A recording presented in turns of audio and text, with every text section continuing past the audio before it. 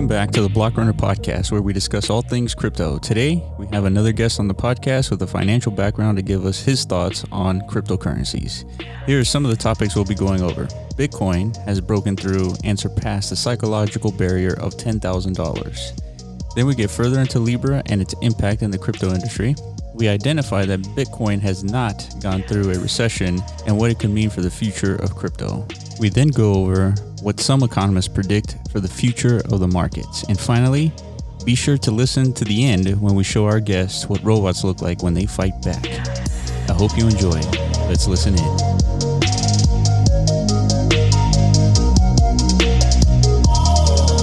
And welcome back to the Block Runner Podcast.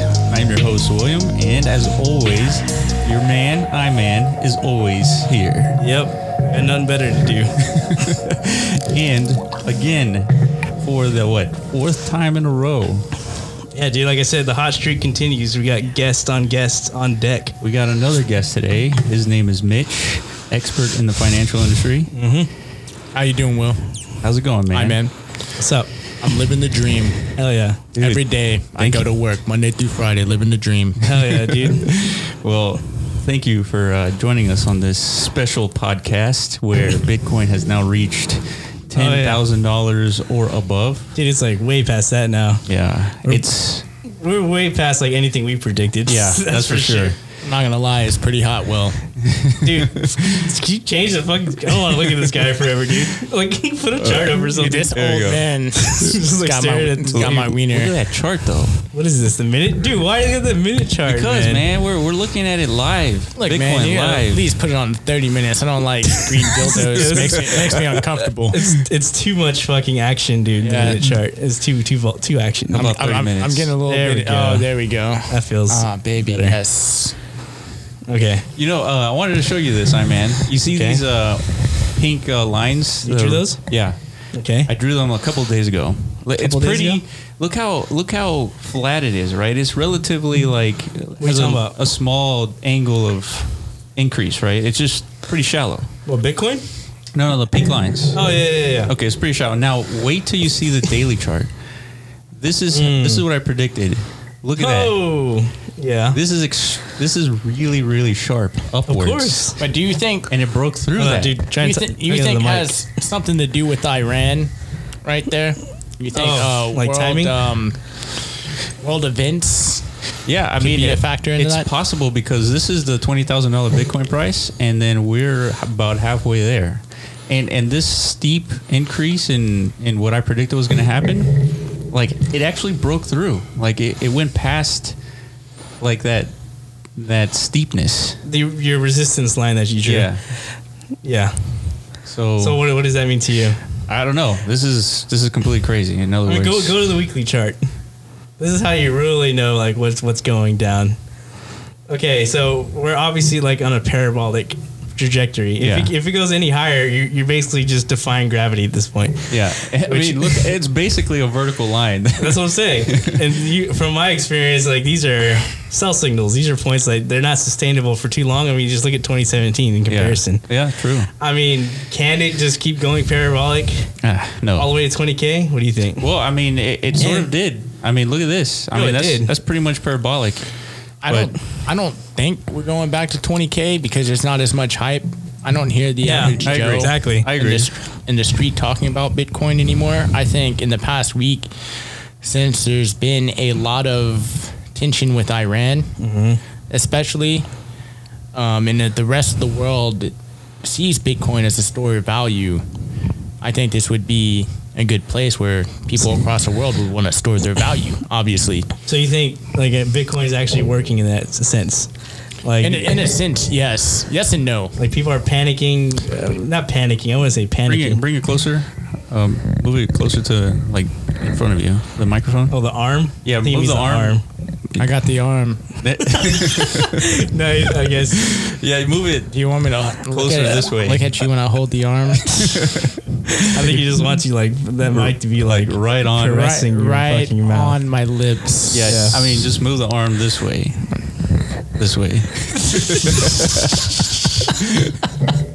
Damn it. That's what, I got the arm for that part. On my face.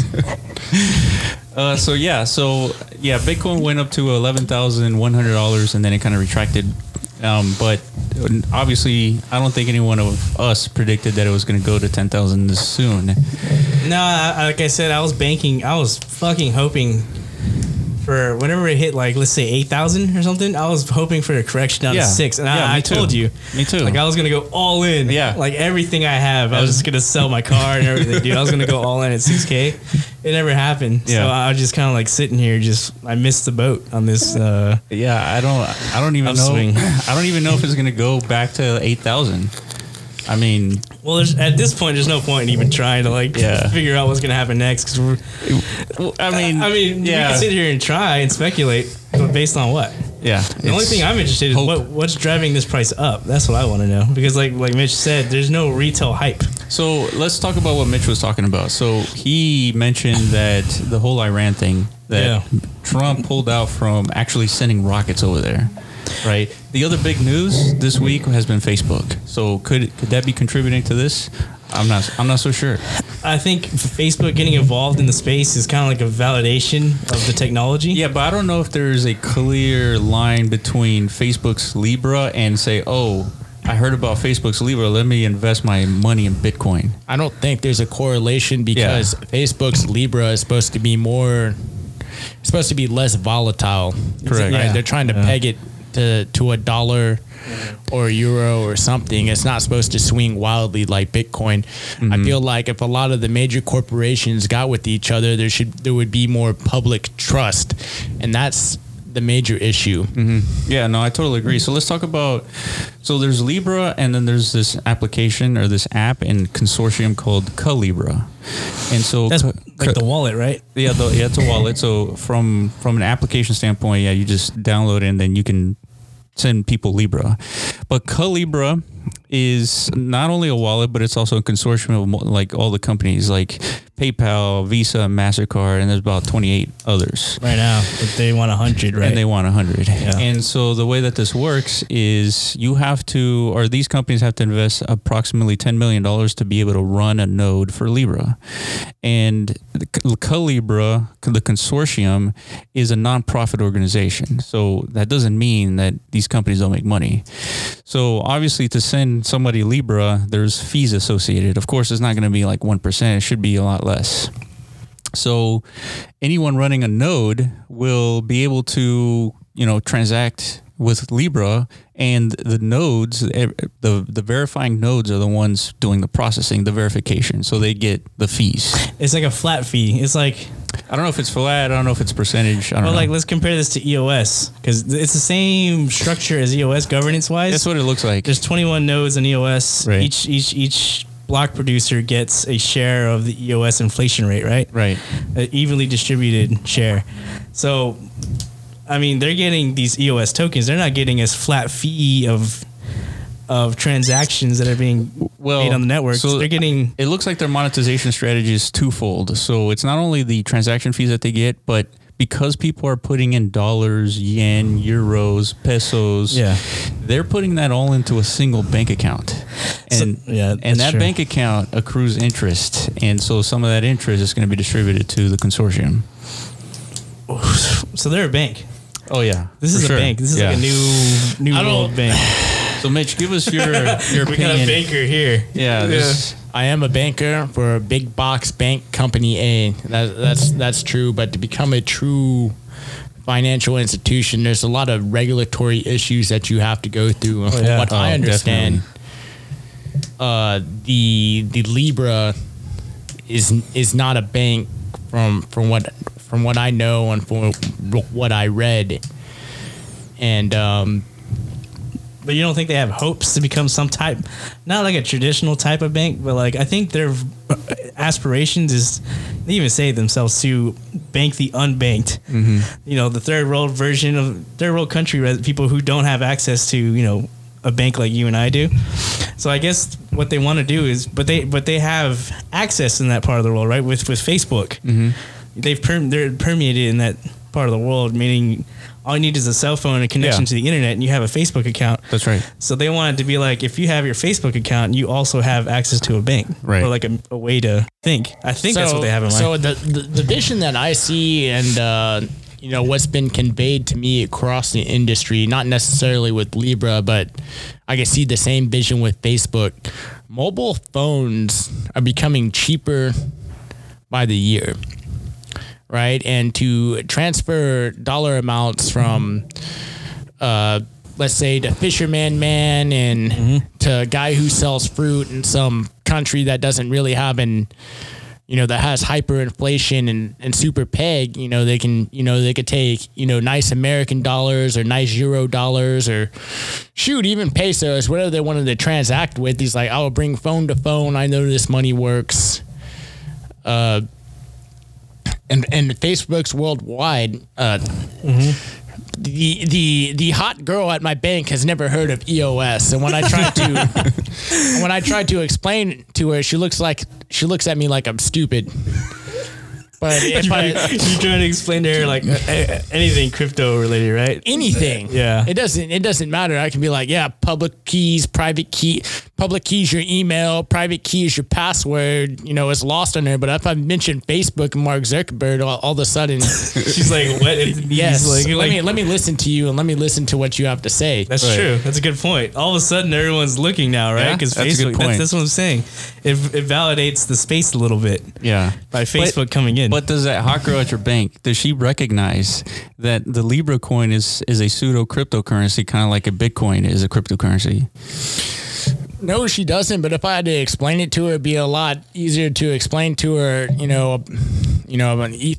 Ethereum or Bitcoin. I could just say, look, the first thing she would say is, yeah, Bitcoin has wild fluctuations. I know about Bitcoin.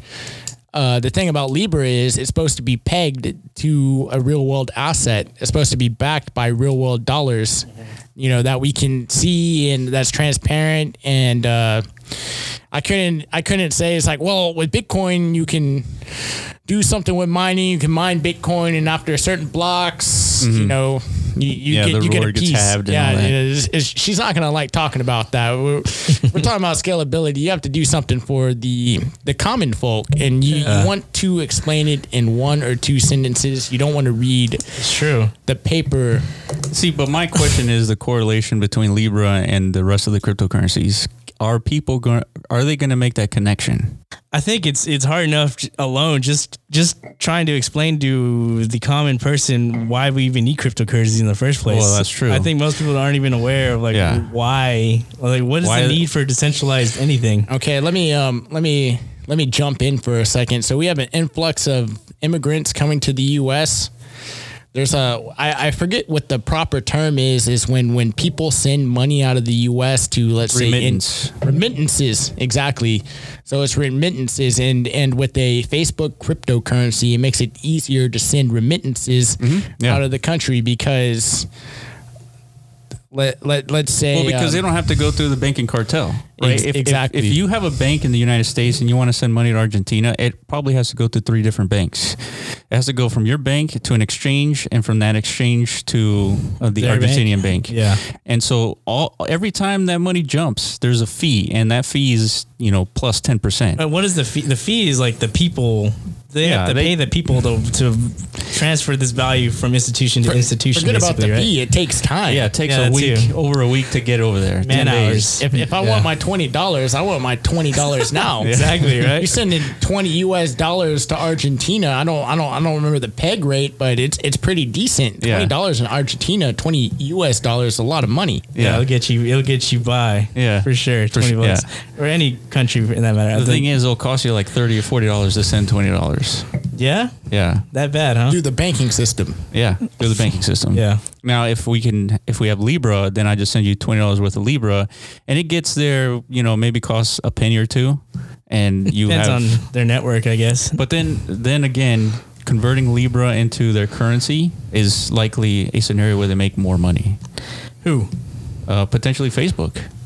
Converting, okay, so because think Libra about is minting these Libra, or Facebook is, or not Facebook, Calibra. Calibra, yeah. Because Facebook's trying to dissociate themselves from this whole thing. That's what they say. Yeah. Like they're one of the 100 essentially. Yeah. So, but yeah, so they're minting these Libras based on how many fiat currency is in the bank. Just like Tether does. Just like Tether, yeah. Because it's a stable coin, just like Tether. So here's the win. And so right now in the States, we get our direct deposit through something called ACH. For an ACH to clear, it takes a couple of business days. And that's why you get your money on, they probably send it on a Wednesday, you get it on a Friday. Yep. With blockchain and sending remittances out, you don't have to go through the ACH process, right? But you need, and on the back end, you need conversions from, let's say, the Mexican peso to the dollar, and you can send that instantly. In banks in different countries can send that instantly to ensure a strong, a fair trade value. And that's where was it Calibra? And that's where the Calibra has its store value. You're backed by all these huge companies with a lot of assets and a lot of backing, and it's stable. Yeah, it brings a certain amount of trust into converting, pesos into dollars. Yeah. So that brings up another thing. So the cryptocurrency experts. Here's a question. So if Libra is pegged to this fiat currency, and we know that fiat currency is continuously inflationary. There's a self-defeating prophecy here that I see with Libra, because if the dollar just continuously inflates, just like the peso, just like the euro, and all these other fiat currencies, they continuously inflate. And of course, they inflate relatively slowly, but nonetheless inflating. If you extrapolate that your bank account, the bank account that is holding all that fiat currency is always going to be growing just simply because of inflation. But what's the only value that I see in Libra is the fact that you can send a Libra from one country to another and you'll get it within a few minutes. But that's where it ends. That's where the value ends. Now, so what you're doing is when you're transacting with Libra, you're essentially just using an alternative payment network that is controlled by companies instead of governments. And so, in my opinion, I think cryptocurrencies is just a different animal than the Libra is. And that's why Andreas Antonopoulos is talking about how Libra is not a blockchain like the other cryptocurrencies are blockchain. Well, because the ultimate purpose of a cryptocurrency is to do the same thing a Libra token does, right? But it's to do the same thing, but without the control of companies or governments. Exactly. Look, I'm gonna be real with you here. Unless there's total anarchy across the world, that vision is not gonna happen. There's always gonna be governments, like there was 3,000 years ago when there was an Egyptian government. There was trade routes. Governments are good, but their ability to control the monetary system, that's where it gets bad. So, from a banking standpoint, and that's why the banking institution is so strong in the States, the U.S. government wants to be able to look into your bank accounts. I had a story where a certain business owner owed the IRS a certain amount of money. Do you know what the IRS can do? They can pull that money from your bank account at any time. Yep. And so the IRS sent a letter is like, you owe me $500,000. And the Mr. Business owner said, I don't have $500,000. And the IRS said, yes, you do. And they pulled it. Yep. It's about control. Exactly. Yep. That's the whole point. Yeah. So there's a couple of good things with Libra is that you're banking the unbanked, which of course, if you're introducing 1.5 billion people into the market, everybody makes more money because you got 1.5 billion people participating in the market. And now with cryptocurrencies, the market is global. There's no more waiting, 4 to 5 business days for money. You literally sending cryptocurrency and receiving cryptocurrency happens within the same hour. And so having Libra bringing on 1.5 billion people is always a good thing. But when you're talking about governments controlling money and their ability to just extract money from your bank account, that's where you want to go to the more traditional cryptocurrencies like Bitcoin and all these other Yeah, because essentially there's nothing a government can do to intervene or stop that type of... Yeah, there's nothing. The only thing they can do is just not allow merchants to accept it, basically. Yeah. That's it. Yeah. That's the only way the government can step in and say, like, hey, you know, because no matter what, they're never going to gain access to... But even then, what you would do is you take your $1 million worth of Bitcoin, you convert, you know, the $100 that you need for groceries into Libra, and you go transact with Libra at the grocery store. But again, we always say, like, Bitcoin doesn't necessarily have to be that means of exchange. I totally agree. I don't think it will be, to be honest. I think it's going to be the store of value, and it's going to be the thing that all the countries who want to come out with their own cryptocurrency, because they're not going to let freaking Facebook take over government-controlled money, right? They're just not without the control that they want to impend on Facebook. Well, do we exactly know that yet? Because... Dude, right now governments have control of money, and Facebook is trying to get that control. No, I'm talking about the cryptocurrencies like Bitcoin. I think it's going to last another 10 years? From what I read and from different experiments, it hasn't been established yet. And let me tell you why. Bitcoin has never been through a true economic recession. It started during recession. It started right after, 2009. Correct. And so I was sitting in the meeting, and the top economist from Big Box Bank A told me and everybody else in that meeting that we're expecting an economic recession in 2019 at a 50% chance. 2020, 75% chance. And what Trump has done is that he has created this trade war with China to cause the Fed to not raise interest rates. And in the United States of America, yes, all the economic factors are looking good. But you have to consider that we're in an election season. The S&P 500, I believe 2 days ago, hit an all-time high. Yeah, that's true. If you look at the chart, it just double topped. When are you going to let these evaluations stop? So if you want to know if these cryptocurrencies have true value, let the recession hit. Well, that's just Bitcoin, basically. I think only one claiming to be a store of value is Bitcoin. And the only one that has that right to claim. Yeah, potential.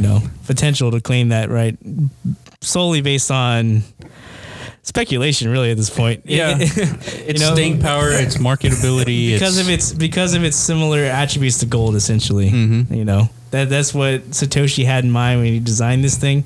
Well, so that's where, but that's not true. Satoshi had something else in mind. It's a peer-to-peer cash system, it was a good idea. But I think Bitcoin, as it is now, just like we talked before, it has a higher calling, being the store of value for the planet. But see, with the thing of gold, if we have complete economic collapse, is if Mr. Joe Schmo is like, yeah, I got some gold and silver and these little coins. I was like, yes, give me your gold coins. I'll take these, sir, because back in the day they had a store of value. Now, if we go into ancient times, today they have a store of value.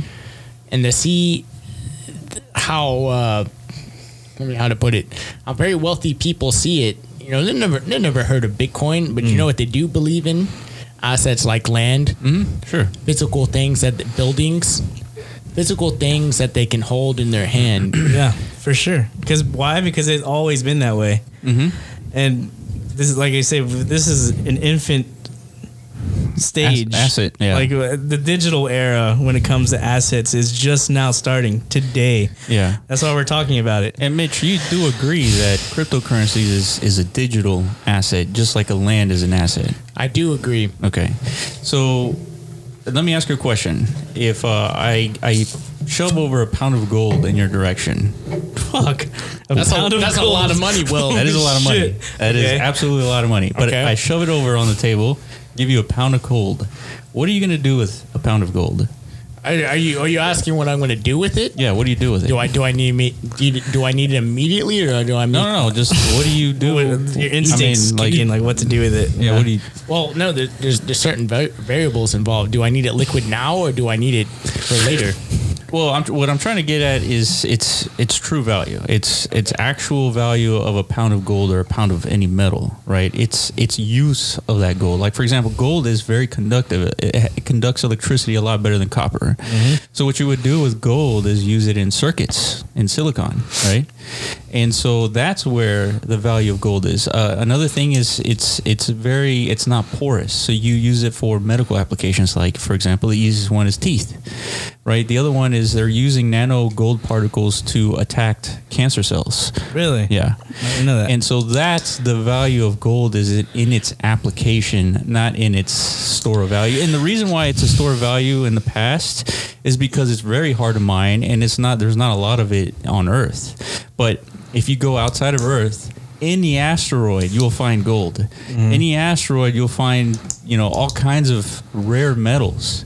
And so in reality, gold is really not rare. So let's get back to giving me a pound of gold and giving me a pound of gold. Okay, so let me define that question a little bit more. So let me give you the scenario in which I give you a pound of gold. It's the apocalypse, so the zombie apocalypse. Okay. What do you do with a pound of gold in the zombie apocalypse? If there's a zombie apocalypse, right? The only thing that would to me that would be worth anything would be guns, food, and metal, because how else do you transact when there's total chaos? Okay, so that's the question is, what is the gunsmith down the street going to do with that gold? He can do absolutely nothing with that gold, Will. And that's where I'm trying to get at, is that gold has... The only value metals have is in its application. And so when gold becomes cheaper, let's say there's a downturn in the gold market, right? It's not $1,400, it's $700. Now it becomes easier to use gold in circuits. It becomes easier for the medical industry to use that to attack cancer, right? It's not $1,400, it's $700. It's easier to use. So just because gold goes down in value doesn't mean it actually goes down in value, right? Because you can apply it to different applications. And so something that has true store of value is in true scarcity, which is Bitcoin, right? There's only will ever be 21 million, and therefore that's where its value comes from, is there will be no more.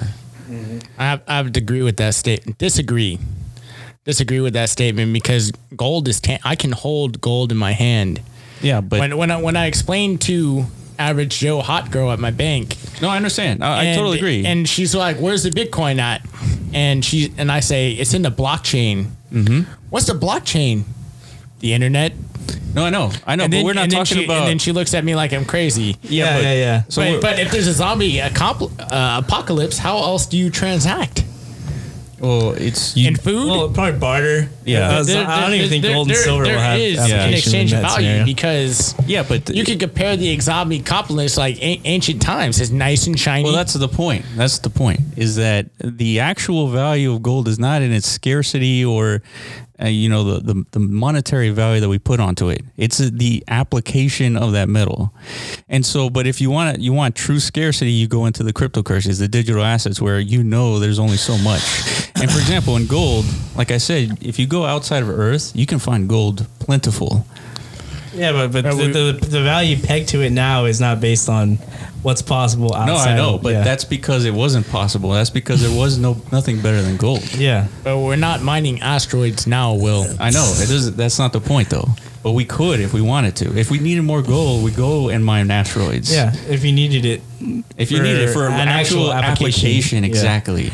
But that's the thing. The reason why it's 1,400 is trading 1,400 spot price isn't. It's because of its legacy. Yeah, exactly. It's perceived value. Yeah. Okay, forget about that. I was at Mr. Jeweler trying to buy a custom watch, and I was like, "So how much gold can I put in this, Mr. Jeweler? I want like a black and gold watch." He's like, "We can only do that based off the spot price." Now, if I came to that dude with a pound of gold and I was like, "Yes, I would like this, and I want to trade with this today," or I wanted to trade my pound of gold for this for today, and I went to a reputable jeweler, they would give me cash on the spot for that. Now, if I went to him and was like, "Yeah, I got some Bitcoin," it's a little bit different. Now, audience, don't get me twisted here. I am all about the blockchain industry. But I see it from both ways here. I don't see anything transacted in blockchain except the true believers or the early adopters. And I still believe we're in early adoption. Mm-hmm. But I would like to go back to, we have not seen Bitcoin in a true economic downturn. Absolutely. And it's coming. And if this survives a downturn, if it's 2028, okay. Yeah. So you're saying like you'll 100% be on board once we find out for sure what institutions, where they place their money, because they're in a downturn, they're taking their money out of what, equity, like stocks, bonds, where they traditionally place their money where, like if you're like a hedge fund manager or whatever. Mm-hmm. That's a good question. Your job is to, like, you have a bunch of clients, right? You're supposed to manage their wealth for them. I think that's what their job is. Yeah. So, like, when a market is on its way down, what do? You take your money out of stocks, right? You sell your equities and you go for more hard assets, treasuries, bonds, yeah, and gold and silver. Yeah. It's pretty standard. It's been the formula. It's been that way, like, for I don't know how, like 100 years. I believe Vanguard started in the 50s. Oh yeah, it hasn't been 100 years. No? The stock market is starting next year. Stock market has only been around for 100 years. Next year is the 100-year anniversary. Damn. It's pretty close. Market? Yes, 2020. Yep, that's funny. That's actually kind of crazy. Yeah, but yeah, traditionally, so yeah, you're right. Bitcoin has to weather one of these storms in order for it to truly claim its totally agree. I totally agree. Right. And I think my guess is it will. Yeah, I mean, it definitely will. Well, the institutions, I don't think will, because no, they'll probably put institutions here. Yeah, I'm sure they'll put it in imagine if they did, dude. What would that do to the value of Bitcoin? Not only the institutions of trillions of dollars. Dude, forget the value of Bitcoin. The value of the dollar, that would just like disappear. Why? Just because they would. I guess they're hedging, so they're going to put it in either gold or Bitcoin. Well, it's faith in the currency which gives the dollar value, because it's just a piece of paper. Yeah, or that's right. It's a number in your bank account. But let me tell you something. So in Mr. Box Bank A, I had the opportunity to talk to a top level executive, and I was like, you know what, this is really exciting. I saw y'all did a loan on the blockchain, and I want you to tell me about that. Hell yeah. Tell me what you know about that. And this is exactly what he told me. Even though it was a $200 million loan, they did it on the blockchain. And I was like, and I was very disappointed with this answer. He's like, this is all about hype. That's what he said. This is all about making headlines and to say that we're on the forefront of this. Yeah, we're on marketing. The forefront of that. This is all about hype. That makes sense. Yes, it's on the blockchain, but we took the proper precautions to make sure we get paid our money no matter what happens. And this was a high level guy. This is a top level guy. He wasn't very far down from the CEO, and he gave me a pat on the back, and then he bought me a beer. So, whenever a bank loan is on the blockchain, what does that actually mean? Like, what gets stored? It seems to me that they're just using the blockchain as a buzzword for marketing purposes. Now, does it? But that's correct. Yeah, they didn't actually apply it. No, they did.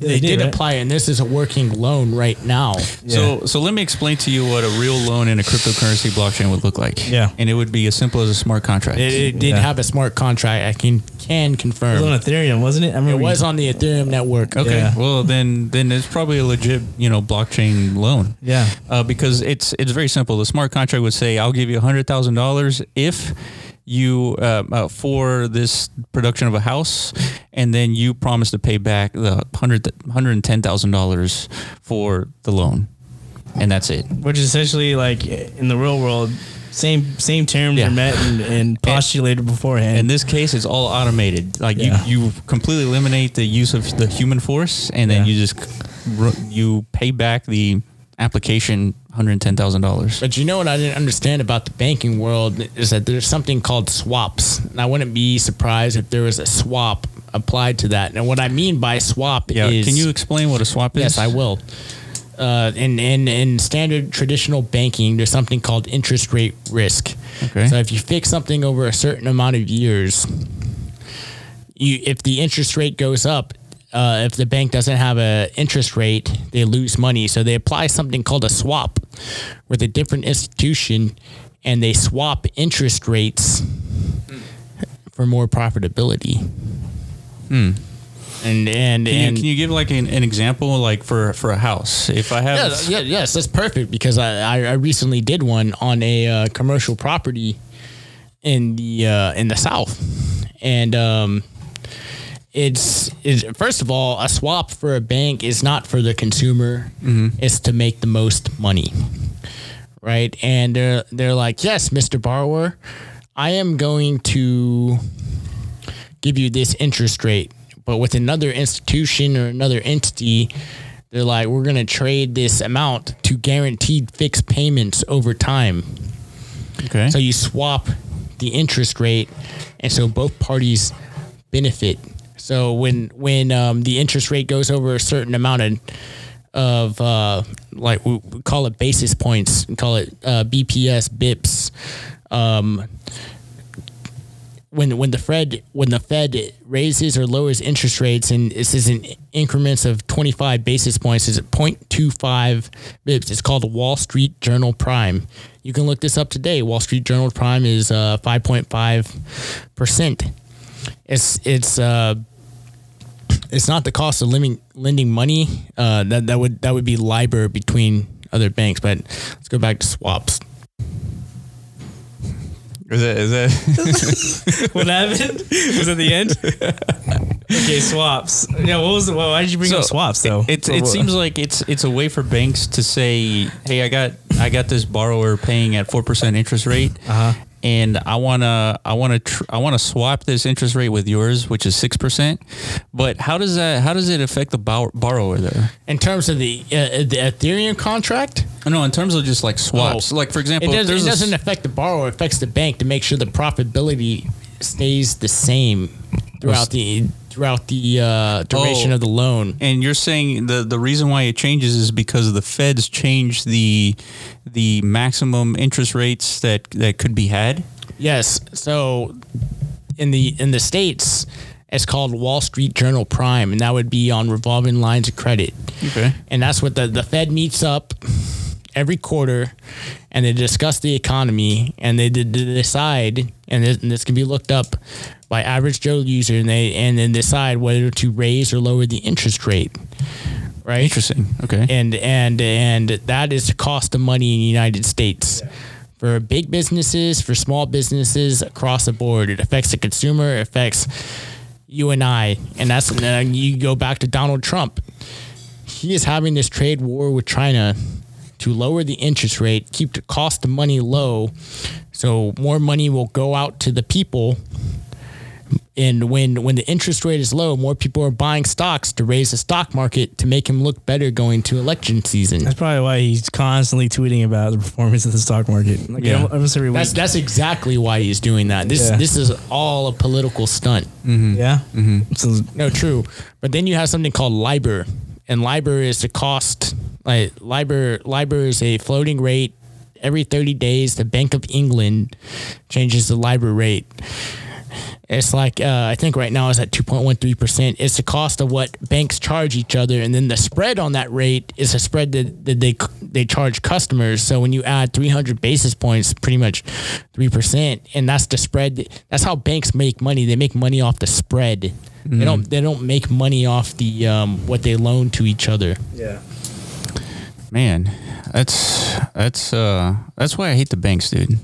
Shit's very complicated. Well, it's very inside shit. It is inside shit, and you couldn't do that on a smart contract platform without changing the complete contract. Mm-hmm. Like, you couldn't do it. I mean, that's sort of the point.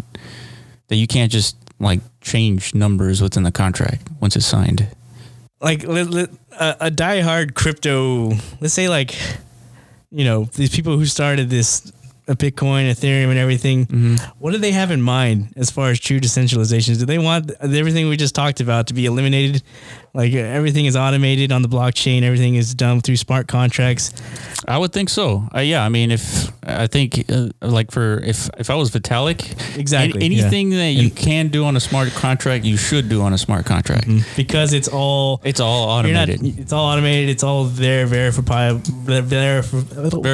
There you go. Yeah, it's all in code. Yeah, it's all there, and there's no like nefarious business. There's no shit going on. Like I said, behind the scenes, that only the insiders know what's going on. Correct. They're the only ones profiting from it. Yep. And when shit goes sour, they're the ones stepping out of the way, and the rest of us have to take the punishment, right? That's right. That's why this whole thing is happening. Yeah. Which is another reason why blockchains and especially a blockchain like Ethereum is so powerful, because you can sell a house, an NFT house on the blockchain, and then you can pay for that loan on the blockchain. And you don't have to deal with humans. Your brother brought that up. He's like, what the fuck is this? Like, request a mortgage when you're trying to purchase a parcel of land on Decentraland. Yeah. I'm assuming it's some type of like automated like for example system. If you own once we get into Decentraland we can talk about it, but essentially if you own a piece of land, you can request a mortgage and build on that land and then pay back that mortgage on the land, just like you could in the real world. Exactly. You know what I think what's funny is that, you know, how we believe in the blockchain and how everybody who's listening believes in the blockchain, is that the financial institutions are actually the first ones using the blockchain. But see, the thing is, it's a good old boys club, right? There's equities changing on a blockchain right now. Barclays has been using the blockchain for years. They've been using Ethereum contracts. Why haven't we heard of this? Yeah. Why not? It's because the financial institutions want to take the money first. I looked into it. There's already some kind of stock exchange on the blockchain. I think, who's that guy on Shark Tank? Mark Cuban? No, it's the one who's like super greedy and he does his hands in like a triangle. Oh yeah. Kevin O'Leary? Yes, Kevin O'Leary. Yeah. They have gotten together and purchased real estate in New York and cut it into tiny pieces on the blockchain. Already? Yes, that happened last year. Why isn't average Joe Schmo through what platform? It's private. Yeah, it's private. I believe that for sure. We were speculating for a long time that banks have been accumulating Bitcoin for the last couple of years, but I don't think so. Like, no, they've been doing it through their own private blockchains. This isn't on a public thing. Yeah. It's like, let's say I buy real estate. I buy building in New York. I create my own blockchain. The code is open source and I chop it up into little pieces and I sell it to all my rich friends. Yeah. They're testing that right now. They're testing that today. And I forget what website I found it, but you need to be a player in the game to buy into that. You have to be an accredited investor, basically. Yes. Oh exactly. yeah. I mean, we talked about that, right? Those are security tokens. It's tokenizing like a building. Exactly, and it already exists, but it's not open to the public. Yeah, for sure. It's not. Yeah. Which sucks a lot, but that's the thing we keep talking about. Like, you have to have money to make money, right? If we were accredited investors, shit, I mean, we'd be in all of this stuff. Yeah. I would be rubbing on my titties right now, Will. Hell yeah, dude. Blank blow. It'd be great times, dude, to be an accredited investor. Yeah. You know, but this is a new part.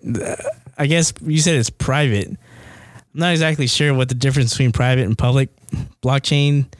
I guess it's all the. Well, it's like it's not an open ledger. Yeah. You need access. It's permission. That means there's some kid named Zhang running the whole thing, and they're making millions of dollars off themselves. A public one's Bitcoin. Yeah. Yeah. But like, on what network? Like the Ethereum network. It's on Ethereum, but it's private. Mm-hmm. How the fuck do you do that? Well, you don't have to offer it to anybody. You don't have to offer these tokens to anybody. You can just create, you mint your own tokens because a new project is being built in Times Square, whatever, or not Times, New York City, in Manhattan. Yes. And then you offer it to your billionaire club and everybody gets a share. Mm-hmm. They don't have to sell it to each other, to the public. They don't have to sell it to the public. Correct. They sell it to each other. It's a way just to to distribute like ownership, I guess. Yeah, which wasn't possible before blockchain or what? Like, well, that was possible in terms of shares, but now everything is verifiable and it's easier. It's all automated. Yeah, exactly. So you just tokenize an asset, and then you just split that asset into its tokens, and then you just sell the tokens. That's exactly what's happening, and it has true ownership. Yeah, it's definitely true ownership, and they get paid dividends based on that ownership. So like if the building is like Google pays, to use a building, and that dividend gets distributed to all the owners of the building. It's a smart way to do it. I mean, that's the new form of asset ownership in the world now. Well, not yet, but oh yeah, eventually. I hope so. Hopefully we get a piece of that, but there is. We brought up smart lands. That's like the smart lands. You mentioned it. There's a project in the UK, I think in Nottingham or something like that, where there's like a student housing project where us can actually take part ownership in. Really? Through their platform. It's on the Stellar Lumens network. You could just Google smart lands and figure it out. We can pause. You want to pause? Yeah, let's pause. Well, right. Yeah, we can pause it. And we're back. Pew, pew. So yeah, we just had a little break here, and now we want to talk about aliens. We want to talk about smart lands. We want to talk about Decentraland. What should we go first? What do you want to talk about, Mitch? Let's start with the blockchain and end with the aliens. All right, smart lands. Yeah. What were we talking about before? We were talking about private STOs. Yeah. Which Mitch said has been going on, which I believe it. So I've never heard of smart lands. Can you guys explain to me what this is? To me, it sounds like what it looks like an STO issuance platform. Not an issuance. It's just where you could divvy up shares in a real estate project. I think it's only real estate from my understanding. I'll tell you everything that I know. I know it's on the Stellar Lumens network. There was an article published on Forbes on June 21st of 19, which was yesterday. Do I know exactly what it is? No, but I know it's been getting a lot of hype in the crypto community and is worth taking a look at. Yeah, for sure. Especially when it was published on Forbes. You know what was the last thing that I looked at that was published in Forbes, Ivan? Tron. Was it really published in Forbes? Yes. What's his name? Justin Sun? Mm-hmm. So I was a huge believer in Justin Sun before everybody else found out about him? Yes, everybody else found out. There was an article written in August of 2017, stroking the chicken before everybody else. And I actually bought Tron when it was on the what was it called at the time? Where did I buy it? Like Hit BTC or something? No, it was something. It was Ether Delta? Like the Ether Delta. Dude, that's even worse. I bought Tron off of Ether Delta and I sent it to a Muse Smart Wallet. Yeah. And I held it for months and months and months before the huge speculation on Binance and whatever. Yeah, but what price did you buy it at though? I bought it at 0.0012 cents. Yeah. Wow. Yeah, and a lot of it. Fucking, it was a nothing project. Yeah. With nothing volume, too. But back me up on this, because I always say, the only reason Tron got the fame and acclaim it has today is because of the Binance trading contest. Yeah, Do you remember that shit? That was a straight scam, but the thought was there, and then the hype was there, and before everybody knew about it, I was like, yes, I'm going to buy Tron. Even Iman bought Tron, but we sold a little bit too early. We missed until I had 2 million Tron, and Holy I sold shit. it. Yes. I had 800,000 of them. Yeah. Yes, I had 2 million Tron at one point, and it really hurts. Yeah. My life would be completely different. It would. If it was today. If, You probably would have went to jail, too. Yep. Instead, You would have had so much money. Instead, I live in corporate cuckdom. Yeah. But it's like... So what made you sell though? I mean, you had 2 million Tron. What was the trigger to sell? Because there was other shit popping off while, you could just sit there. What's we were that? impatient. What was that? Cardano? Cardano was one. Power Ledger was the big one. Power Ledger. Mm-hmm. Yeah. Is that that's Power Coin, right? With the out of Australia. Exactly. Power Ledger was another one. So all those were popping, and then Tron was just doing nothing, essentially. It just sat there until December. Yeah. Until Binance decided, hey, Yeah, let me chill the fuck out. And my contention is because remember when Binance first launched, they had their own ICOs listed on it? And Tron was the first one listed. Thank you, man. And you know what happened? There was a fire sale on Tron, and that's how I was able to get so many for so cheap. It was a fire sale because they got delisted, right? Is that what you said? They got delisted. Yeah. Oh, shit. Because of government regulation at the time. They wanted to do IEOs before, like, it was acceptable. Like a Chinese government regulation or what? I think China just put like the ban hammer on that shit. And you know, it just scared a lot of people out of the market. It scared Binance enough to delist them, even though they're a Hong Kong. Yeah, so exactly. This is the thing about Smartlands. Smartlands is under the radar. It's on the Stellar Lumens network. If nobody knows anything about Stellar Lumens, it is exactly what we've been talking about the whole stream. It is supposed to bank the unbanked. It is coded by the IBM partners. The only red flag that I would say recently, because I have been keeping up with Stellar Lumens for over a year or two, is that Jesse Lund left. And if you want to know about Jesse Lund, is he used to work for Wells Fargo, and then he joined IBM as the vice president of the blockchain section. That's the only cause for concern. But yes, Smartland project is on the Stellar Lumens platform, which pretty much is. There's going to be different, and there are different projects on the Stellar Lumens platform, but Smartlands is the most famous right now. It's definitely worth taking a look. Yeah, for sure. I see that. So it's offering tokenized investment opportunities. So in this case, it's like a building that's being tokenized, and you can own a piece of it. And then it looks like, according to the Smartlands website, is that for one example, the funding target for this particular building is about €1 million, and then expected returns annualized is 15.72%.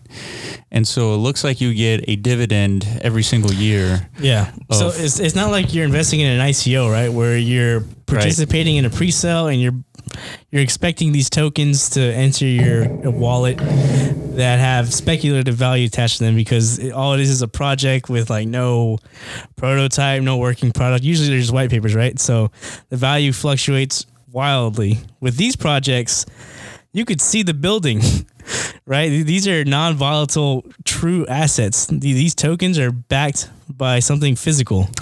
The weird thing that I see with this is, I mean, this is a pretty big sized building, and they're only looking for €1 million. Like, are they wanting to do renovations, or are they wanting, like, I don't understand. I would think it's... Well, that's a very good question to ask, and it looks like that building has already been developed. Right. We haven't read anything onto it yet, but a 15% return looks like a pipe dream for now until we do our due diligence on that. That's true. Don't take them for their word for it, right? Just because they say 15% doesn't mean shit, right? Exactly. 15. Look, if you make 4% in the stock market, you had a good year. Yeah. And that's by professional... 15%, that's definitely going to raise a few eyebrows. Yeah. It definitely raises my eyebrow, and especially that building looks like it's worth 5, 6, 7 million. More than that. It's a nice building. And you know what? You could probably pull it up publicly if you typed in the address. I don't know what the address is, but you could probably pull it up. You could probably pull up a tax assessed value. 32. It's in Nottingham, UK. 32 Russell Street, Nottingham, NG7 4FL. Yeah, that's not $1 million, but you got to see what that $1 million is for first. Yeah. I mean, that's a good point. Yeah, that's definitely it's like a student accommodation, like a dorm, for a university, which is a big university, University of Nottingham. That's a very big one. So that's interesting. I mean, the problem with us being in the United States is that we can't participate in any security tokens, and that shit sucks. It does, but the concept is what's important to pay attention to. Here's the other thing. Hey, this, like you're saying, this running on the Stellar network, what you do is you own Stellar because it provides value. Exactly. Like I said, Jesse Lund is a huge loss to the total blockchain project. I know. Who was that guy? Jesse Lund was the vice president at IBM and the blockchain development technology. Like I said, he's from Wells Fargo.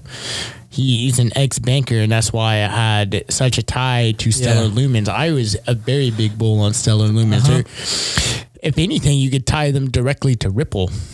But I feel like the Stellar Lumens project has a bigger vision because it's more of a platform, and Ripple is more of a transfer of value from X bank to X bank. Like I said, you can build stuff on the Stellar Lumens network, and it's super fast.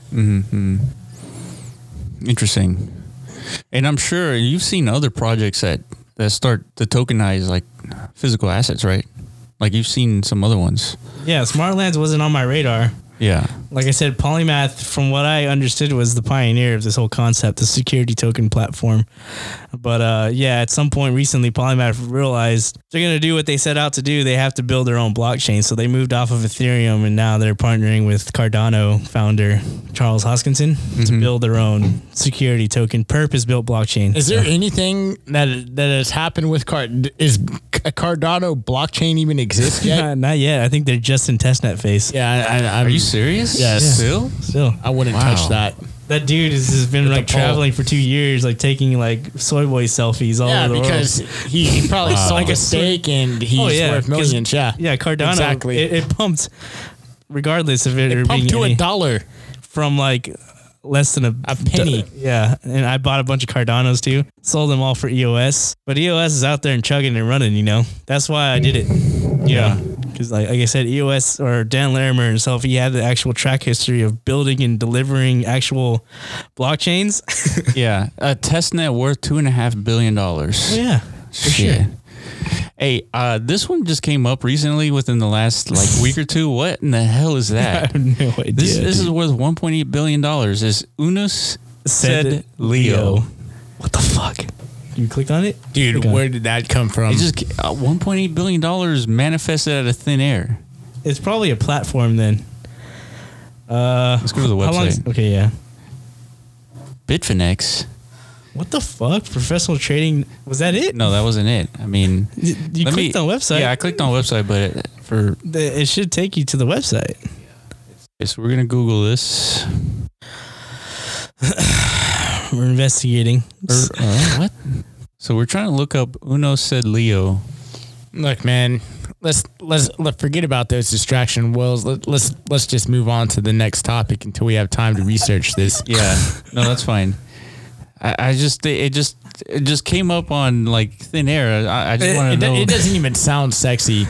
Yeah, it's Uno said Leo. Are you getting hot off of this? Because I'm not. Not until we look at it. Yeah, we'll have to see like where the $1.8 billion came from, but okay. So yeah, we saw the coin market cap of Cardano at 1.5 billion. So what have we established so far? 2.5 billion. Yeah, that Cardano is not worth more than AMD. That's all I have to say. How much is AMD? Let's check the market cap. Finance.yahoo.com. Why AMD though? Well, because it's a true chip maker. I'm sorry. I see. Yeah. But you could say that about like almost any cryptocurrency, right? Like that's for the most part. Yeah, it's all still like. Well, you can't really tie. You can't. There's no way to. There's no general consensus on how to evaluate a cryptocurrency yet. Because it's not based on. No, just go to finance.yahoo.com. Yeah, it's not based on financial fundamentals, is what I'm saying. And you know what? The value of yahoo.com it's finance.yahoo. That's what separates itself from Google. Check out that gold price, Willis. Where is it? To the right. $1,400. Wow. Damn, it's dude. up 0.44%. No, but it's up like 5% on the week. That's amazing. Dude, for gold, that is amazing. That's like $300 billion. Yeah, it's quite a ride, man. That's quite a ride. I'm just saying, Will. Damn. So where's the market cap for AMD? I'm looking. $31.4 billion. Okay, so what's okay? I hold on, time out. I feel like that's a little inflated. What do you mean? Because do you want to know why I think that's inflated? You mean the price of AMD is inflated? Exactly. Why? Because of crypto?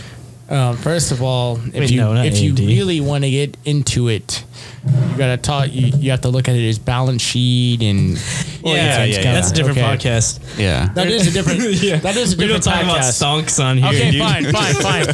fine.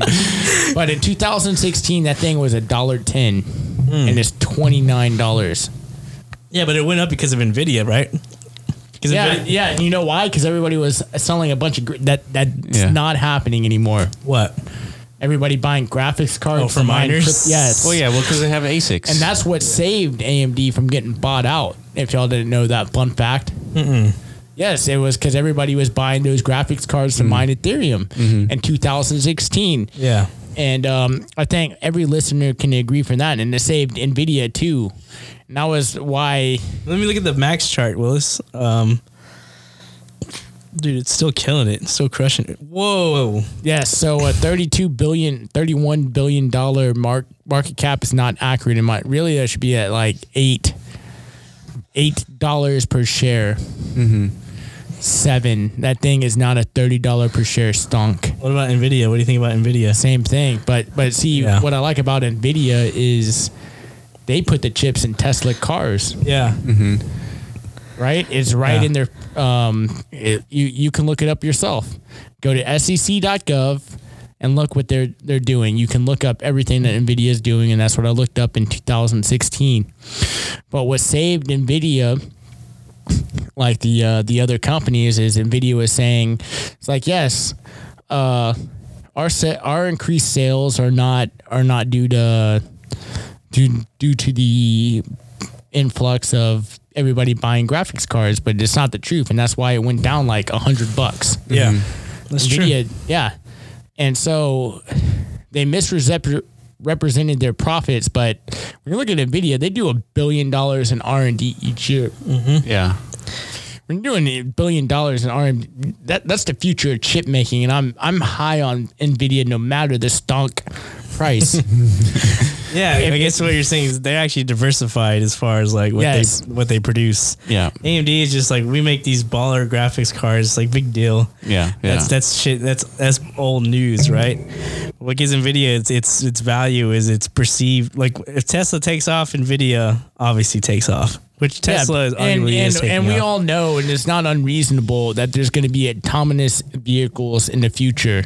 And anybody who doesn't believe that is a fool. I mean, yeah, it's already totally here. agree. It's already here. Will's brother has one. Shit, it's already fucking here.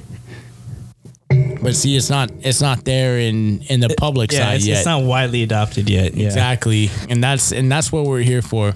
Yeah, if you want to be a stonk investor or a crypto investor, that's your job. Your day-to-day job is to fucking do as much research as you can, just speculate. You sit there and just think in your head of heads what the future is going to look like, basically. And exactly. then you place your bets. And I'm not giving stock advice or anything, but if you want to look it up for American stocks, go to sec.gov and look at the ticker, because it's all public, what and what not they're going to do. And if you know how to evaluate balance sheets and income statements, you're way ahead. Fundamental Finance 101. More people look up like what refrigerator they're going to buy. They spend hours and hours on what refrigerator, what car. True. But when it comes to the real things, they don't do any research. They do zero research, and that's why they lose in the long run. That's a good point. People do tons of hours of research on their next phone. That's true. Yeah. But when it comes to their investment, zero research. It's beyond their capabilities, right? Yeah, You use the same sources, right? You just Google. Yeah. You just Google shit. All you gotta do is go down the right rabbit holes, and then you can figure out what to invest in, right? But a lot of people don't have that kind of faith in themselves. Yeah. So earlier we were talking about tokenizing like physical assets, and the one of the digital assets that we kept talking about in the last couple of weeks has been Decentraland, and we wanted to show you, Mitch, kind of like what that looks like. So here's the map and everything. We showed you that we have a bunch of squares, Will. Yeah, they're pixels. I see a bunch of pixels, Will. but you see the vastness of the world, don't you? Yeah. I see I see a lot of squares and a lot of vastness. But do you understand what each little square represents? No, please explain it to me, All right, please. well, go ahead. All right, so each of these squares represents at least a little tiny square like this one represents a parcel. And this parcel is a 16 by 16 meter parcel. And you can build up to like 20 meters high in this piece of land. So the more parcels you have next to each other, like this piece of land here, the higher you can build. Which is called an estate. Whenever they're like... There's more than one connected to each other. It's an estate. Yeah. So the idea and the premise of Decentraland is to be able to create this virtual world where people can join just with a browser and eventually with a headset and virtual reality, where people can join and kind of see what people build in this virtualized world. Mm-hmm. And so the way that we like to picture Decentraland is sort of a virtualized internet. Just like you can go on the internet and go to Amazon.com, you'll be able to visit the Amazon store in this showroom, I guess. Yeah. And you'll be able to buy physical things in this store in this virtual world. So if you need like tires, you go get tires in Decentraland. So Ready Player One. Exactly. Well, yeah, that's everybody likes to bring that up because it's the most. That's visual, like the most advanced version of this. Yeah. Yeah. So you'll have avatars. You'll have what they call non-fungible tokens, which are NFTs. You can have gear, potentially NFT gear. And the idea would be that you'll be able to earn some type of gear in a different game, let's say Halo, and bring that NFT token into Decentraland and look like Master Chief within the game. Okay, so sell me on this. What's going to bring hot girl at my bank, throw on a VR headset, and want to go into virtual world and spend money? You know what? I think a hot girl at your bank might be willing to put on a virtual headset just to experience virtual reality. I think she'd be more willing to do that than to buy Bitcoin, honestly. I think it's easy because it's visualized. Yeah. It's more intuitive. And once she understands what a crypto kitty is, she's going to be all over that. That's true.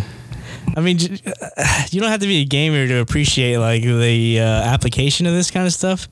Obviously, gamers would probably be the first ones to understand it. Dude, like, again, go back to like, wow. And we all know the demographics of gamers, man. What's the demographic? It's heavily male. Not nowadays. No, it's still heavily male. Okay, yeah, you're probably right. It is heavily male, but I think maybe amongst tots.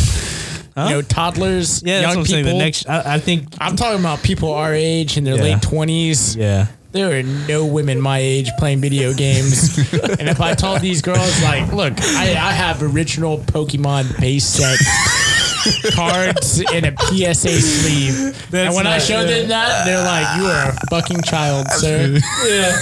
That's not hot, is it? Look. All right, I'm going to go on. There is not one abidden girl that said, it's like, look at my PSA 9 Charizard girl. But you want to know why? Because that's Charizard is not a good example because there actually is value to that card. Yes, there is. And there's a lot of value to Charizard. But the reason why this shit matters is because there's actual value to everything you're accruing in Decentraland. All of a sudden, that shit's hot. Like, if you have like a hot, cool NFT car in Decentraland, that shit might be worth like 10, 20, 30 grand. Well, not only that, I don't think the premise of Decentraland is to attract hot girls to the game. I mean, I think his point is that wasn't on the white paper, at least. I can tell. It's like when Mr. Super, have you seen Vitalik? Do you think he attracts women? Dude, that guy's motherfucking Money Skelly. There's a reason why he's called Money Skelly, man. That guy looks like he's a skeleton, but he's a money skelly. Yeah, but you don't think he's getting girls though? Does he? He is. Does he get girls or he's boys? He's Mr. Ethereum. He's Mr. Ethereum, but I'm sure I don't know. Yeah, honestly. Yeah, but I mean, he get girls or boys? In 2019, it doesn't matter, right? It doesn't. I'm equal opportunity. Yeah. I think it's still Pride Month, so yeah, it doesn't really matter which one he gets. But he's getting something. Let's put it that way. Yeah, because he's wealthy. Well, exactly. That's what all you need is wealth, right? Yeah. Oh, okay. Not all you need, but that definitely gives you a leg up. Okay, but if you're only after hot girls, what do you need the most? Game. And game. Wealth. No, it's just straight up game. As far as what do you mean? If you're after like, if you want to get that smash in, if you want to get that smash in, if you're like a total Chad. I'm not saying if you have a good mouthpiece, all it takes is game, man. I totally agree. But you got to be a total Chad. But if you have, makes things easier. I'm not a Chad. But if you have the assets, then it makes things easier. It makes it easier. Well, that's the point. You never see that video? Like there's squares to it. Nobody has everything, but if you're total Chad, like you're genetically gifted, you're gonna get the hot girl. Yeah. If you don't have those genetic gifts, but you got the money, yeah, you're gonna get the hot girl too. Or game. Yeah, then there's another square. Yeah. You got neither of the two. Somehow you're just fucking. You have a mouthpiece on you. You got the gift of gab, dude. Yeah. You could somehow brainwash a hot chick to spend some time with you. It's not even brainwash. It's like, dude, has anybody ever seen The Bachelor? No, hell no. Bachelorette. No. Well, I was watching The Bachelorette and I was watching this total Chad, and the Bachelorette was upset, and she's like, "Oh, I'm upset over these guys," and I was telling the people who was watching me. That was watching The Bachelorette, and I was like, I know exactly what this guy is going to say. And so they put it on pause. Okay. And there's like, what is he going to say? And they're going to be like, don't worry about those distractions, baby. It's just you and me. And The Bachelor, the fucking Chad said the same thing. And I was like, that's game. That's what it is. And but it worked because he's a Chad. Yeah, well, it works for me too. I'm not a Chad, but it's the smoothness. It's the delivery. Yeah, now we got to test this out. I am under 6 foot tall. I'm under 6 foot tall, and I can pull this off. True. There's hope for all of us. It's true. Yeah, you don't want to categorize like. Yeah, but even then, I mean, even in this Decentraland world, if you're making a ton of money, I don't think you're going to attract hot girls to get into this game. That's the thing. Yeah, I don't think that's the point. Look, I'm all about the money, but let's go back to what I was saying earlier.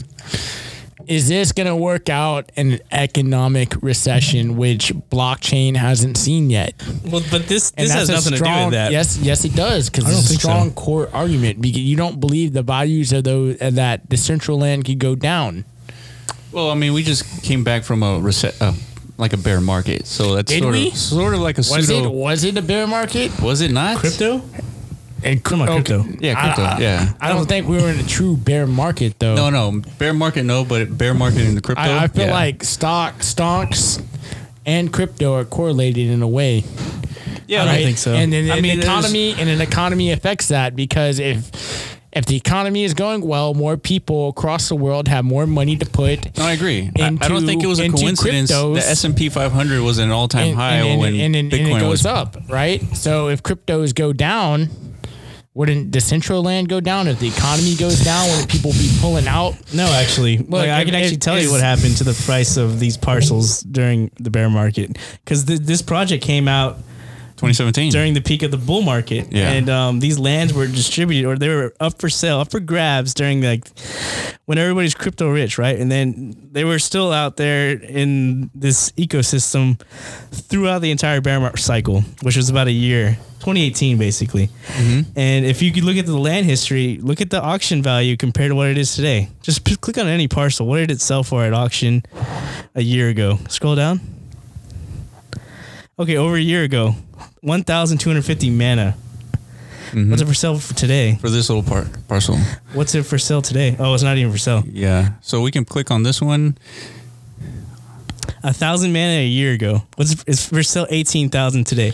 But we had an 18x. But we didn't have an economic recession. Yeah, I know. But a year I'm ago. talking about crypto market. No, but that is correlated. No, because you can't buy your groceries with Ethereum. You can't buy your groceries with Bitcoin.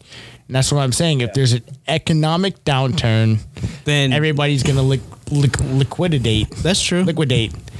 And it's going to happen across the board, not just in the central land. I'm not being a hater. I'm just saying. Yeah, I mean, that all depends on the severity of how bad this depression or recession, and I think it's going to be a pretty decent one. The last one was decent. Yeah. Well, I mean, what happened to the price? That was a real estate bubble, so of course the price of land devalued. But you're saying, like, in a true recession, you think the cryptos are going down? I think everything's going down, not just cryptos. Yeah, everything. Everyone's going to be pulling their money out of anything speculative for like real hard assets. Yes, into cash, especially. Cash, Yes. To survive, essentially. And like, exactly. Wait out the next... Right? I don't know. Yeah. And I was talking to somebody a year ago at a friend of ours' wedding, and they were talking about 2007, 2008. And they're asking me, hey, Mitch, what can we put our money in?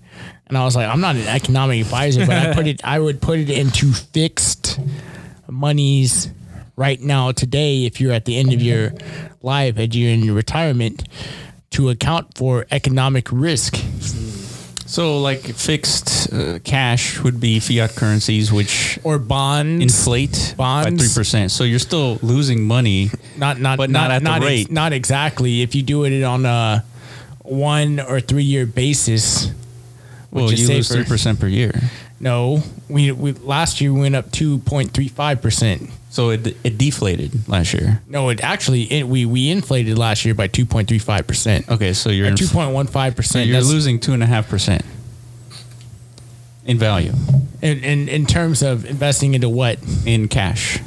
So if you pull out of the market, I was saying invest into bonds or into treasuries. Oh, okay. Yeah. So you're talking about 2.5% interest. Yes, like you want to maintain your dollars for sure over time, and I said this is the safest way to do it because it basically cancels out inflation if you hold on to those assets. That's right. Because it goes up. Yeah, the same rate as and the other way goes down. Cash goes down. And so it's safe. I mean, that's the safe thing to do, and I think that's what people do. They're at the end of their lives. We're young men. We could do whatever the F we want. We still have a lot of working years. This is different. Yeah, for sure. I'm sure if you're 70 and you're listening to this, man, just open Pornhub and just rub one out and just call it a day. Call it a day. This is for young men. Yeah. No, not necessarily. You still have children and grandchildren to think about. You have legacy. Do we have 10-year-olds on the podcast? Say yay. Let's play some Minecraft. Yeah, we can in Decentraland. Yeah, we can. Then that segues into what we're building. Well, so economy aside and markets aside, I think independently, Decentraland has its own value.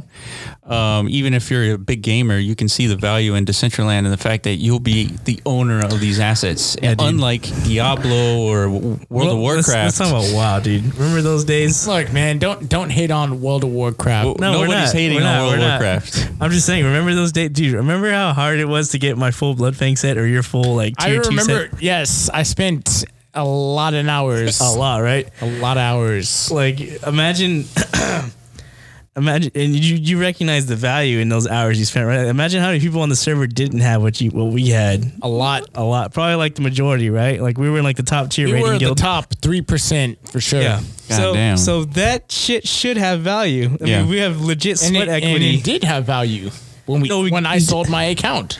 You sold your account? I did. What? I don't remember that. How much was your account worth? But yeah, it did. It was worth an X amount of money, Will. Like how many X's? A few. Like 5 X's or 6 X's? No, it wasn't. It was worth at least 3 X's? X and a comma. Okay. So it was like 4 X's. It's maybe like $1,000. It's probably like $1,000. It's reasonable. See, so the point here is that, that had value, but if it was tokenized, it would have more value because it's a real asset. And what he means by tokenized is like it has a unique ID, that you own, and it's stored on the blockchain. Let me see what Decentraland can do. Let me see in real time. Well, so this land hasn't launched yet. It's going to launch beta sometime at the end of this month, early next month potentially. But the idea here is that you can build whatever you want. If you're a developer, you can build your own place, your own monetization strategy within this parcel. Whatever you can dream, whatever you can think of. Yeah. And so this is what we have going for our plot of land. And let me refresh this. Dude, how long has that been running? It's been running I just got a seizure. Yeah, just had a seizure. All right, I'm in it. I'm in the world. Let's. Oh, you like that song, dude? I like that. That song is badass. Whoa, what is this? Dude, look at that. This is the game. What does that say? Why is there bangs? He's losing every time there's a bang. I feel like I'm in 1980s Terminator 1. Exactly. It's perfect. That's sort of the point. The song is the best part of this. Wait, what are we doing? Whoa, what are we doing? We're conquering jumping blocks. Yeah. So Iron, you want to explain the mechanics of this game? Well, the mechanics are pretty self-explainable. There's a wall that spawns probably like every 3 seconds, and then your objective is to avoid getting run over by this wall. See, Will just stepped out of bounds. He fucked himself. Will, you suck at your own game.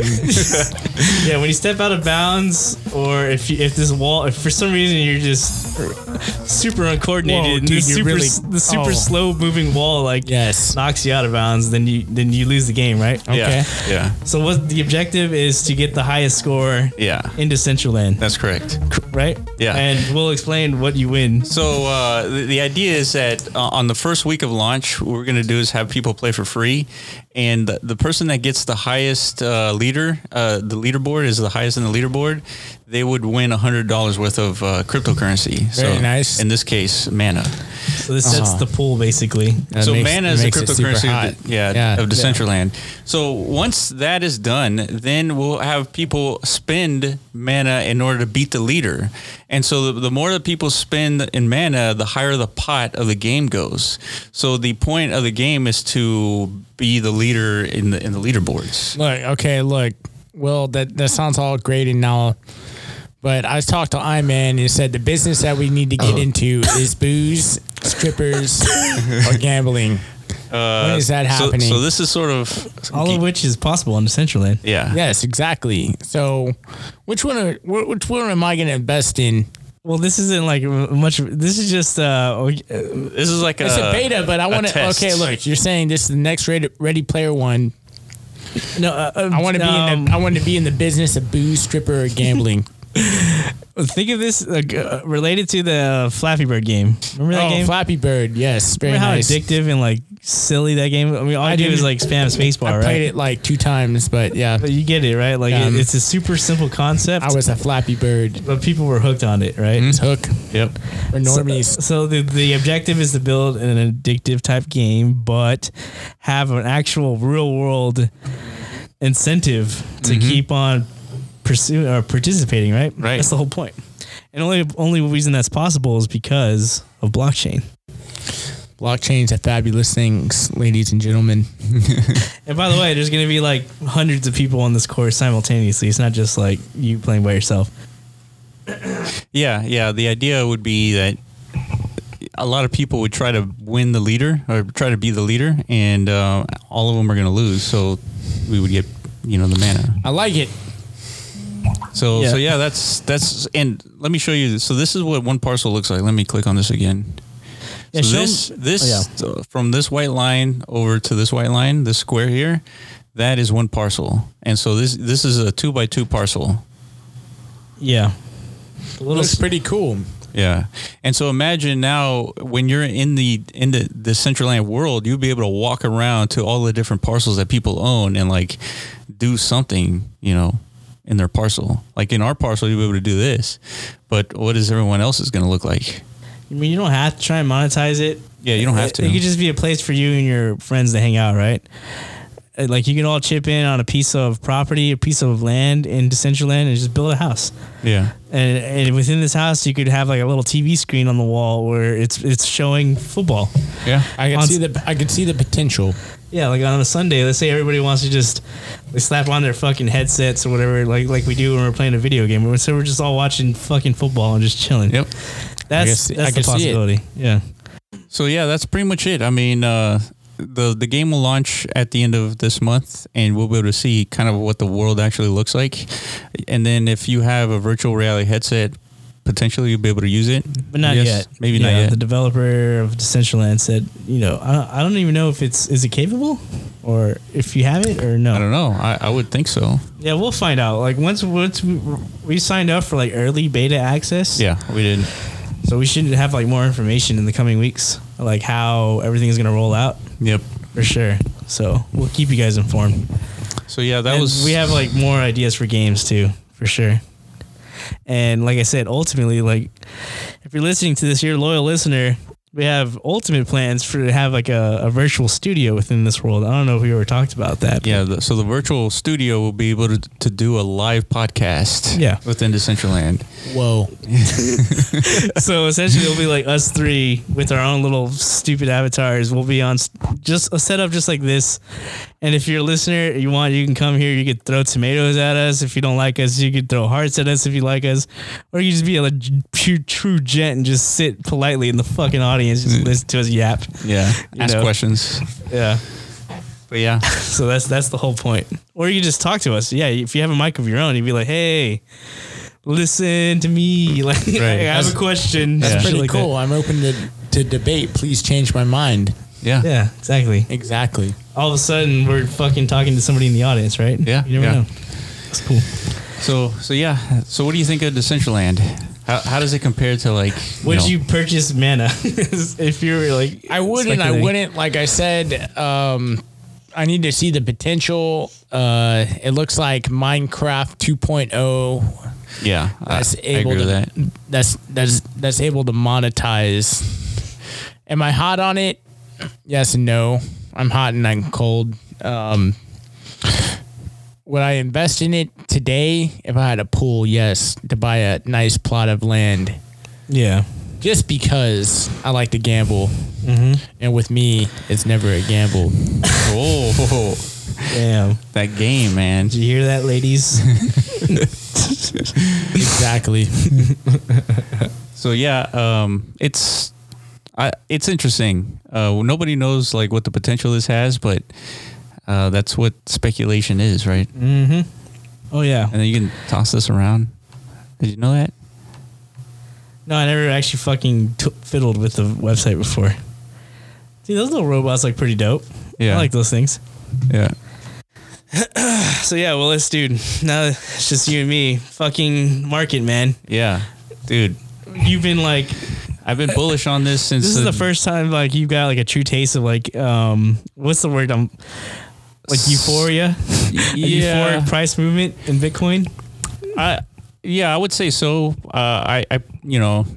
To me, I kind of predicted this since day one, man. But not this quick. Not this quick. No, absolutely not. I did not think we were going to see $10,000 in 2019. Hell no. I thought it'd be like 14 to 16K by the end of the... No, by the halvening. By the halvening, yeah. Which is like this time next year. Exactly. Dude, it could fucking happen tomorrow. Yeah. Like literally like you could just go straight parabolic and hit 14, 15K. Yeah, I mean, you saw my trend lines. They're practically vertical and it's following that trend line. I legit had a fucking... Like I went to nap... I took a nap today and I fucking had a dream like Bitcoin was at 15,000, 16,000. And like I felt so real, dude. Like it was crazy. So I heard this guy talking about whether or not to go in now that it's $10,000, and he says if you go in right now, you're gonna lose money. You're gonna lose more money if you don't go in now, versus going in now and it going down to $8,000, because potentially it might go to $15,000 in a month or two. Of course, like the upside's higher than the downside. Exactly. But so the risk is too high at this point. Yeah, I mean, common sense would say, I told everyone this when it was like at 7,000-8,000. I said you don't want to buy an asset when it's like at the top going parabolic it's been on like a multi-month heater, right? True.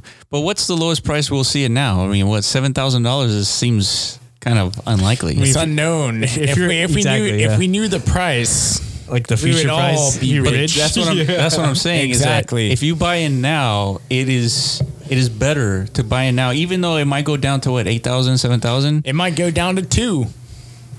It seems unlikely. If you're a bear, but that's what Mr. 20,000 guy said. I'm not a bear or a bull. I'm just saying, and I'm sticking to my original. No, of course, hypothesis. Yeah, but it could go down to 2,000, right? But what happens at 2,000? Everybody buys Bitcoin at 2,000. Do they? Is there a floor? What are you gonna do, Iron Man? At $2,000? I mean, I was willing to go all in at 6, so at 2, yeah. I mean, I don't know. Shit, I'd buy on the way down, all the way. My thinking is, okay, what's driving this market right now? We've already established there's like no retail involvement in this. And if you go back to 2017, at these prices, it was all driven retail. Didn't we watch a video of a bunch of Chinese people buying Bitcoin at the same time? Yeah. We showed that, or not showed it, but we talked about it. Did y'all talk about it on the podcast? Yeah. So it couldn't have been the same. So there's a bunch of Chinese people who own.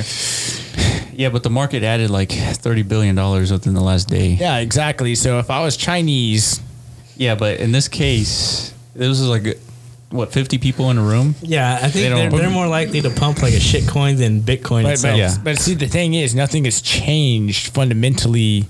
What, Lightning Network? Yeah, the Lightning Network is being implemented. I've talked about Lightning Network. I don't see it in the mainstream. I don't see it. Well, exactly.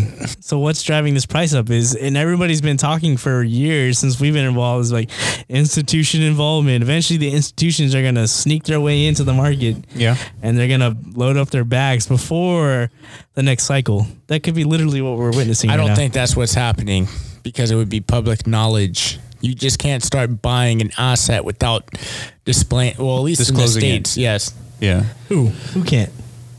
Anybody. Yes. Public corporations, potentially, yeah. Of course.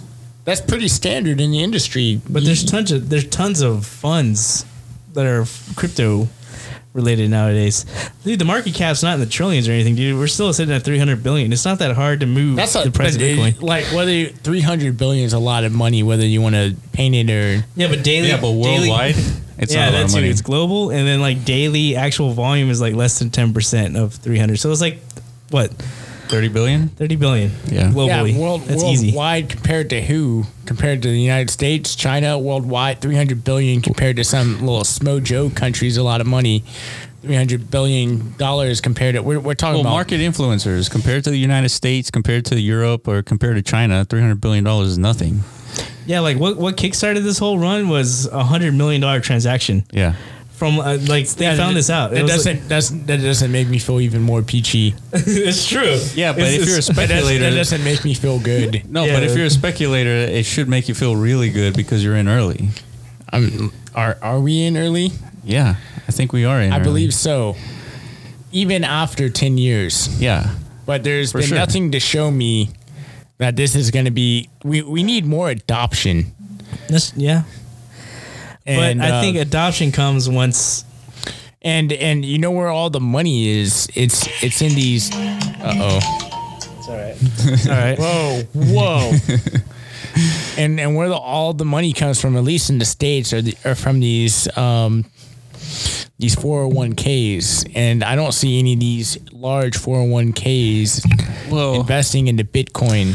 Not yet. Once they do that, Fidelity, you can do crypto and Fidelity. Mm-hmm. You can invest your 401k in Fidelity. But like I'm saying, it's like the BBVA thing. It's all hype. Yeah, but what do you expect? I mean, this is still the beginning. Like, do you want like $1 trillion market already and then speculate on that? Well, if it did, it could. Well, yeah, it could, but we're on our way there, right? But it's like if you wanted to apply just normal investment strategies, right? Right. Which you don't do to crypto. Yes. Well, not yet, but if you wanted to become real, you have to at some point in time. Yeah, but so what are you saying? Not to invest? It doesn't produce anything, right? Like it's not like a farm. You can't get wheat, and the farmer doesn't pay you. So what does gold get you? It's the same thing, but gold you can actually hold in your hand. And I don't think we have came far enough in the crypto community. Yeah, as widespread. Because look, like I said, I talked to experts about the bank, and they all look at me like I'm like blockchain. You're talking to old people, but see, like old people, young people, they all look at me like I'm crazy. I'm like, yes, I like Bitcoin. They're like, no, you're ridiculous. So what do people that are into blockchain look at you? How do they look at you? They like it. Right? We touch each other. Those are the only people. We touch each other. Dude, okay. So imagine trying to explain the internet. I've showed you that video, like people trying to explain the internet. And that's see fine. The correlations, that's fine right? and dandy, but there's not money involved in the internet. There was money involved. It was just information. Right. The internet was good at spreading information. Yeah, but now blockchain is good for spreading money. This is something with the internet. Yeah, but imagine if you invested in Amazon. Internet within internet. Imagine you invested in Amazon in 1999 when they were making not a single penny.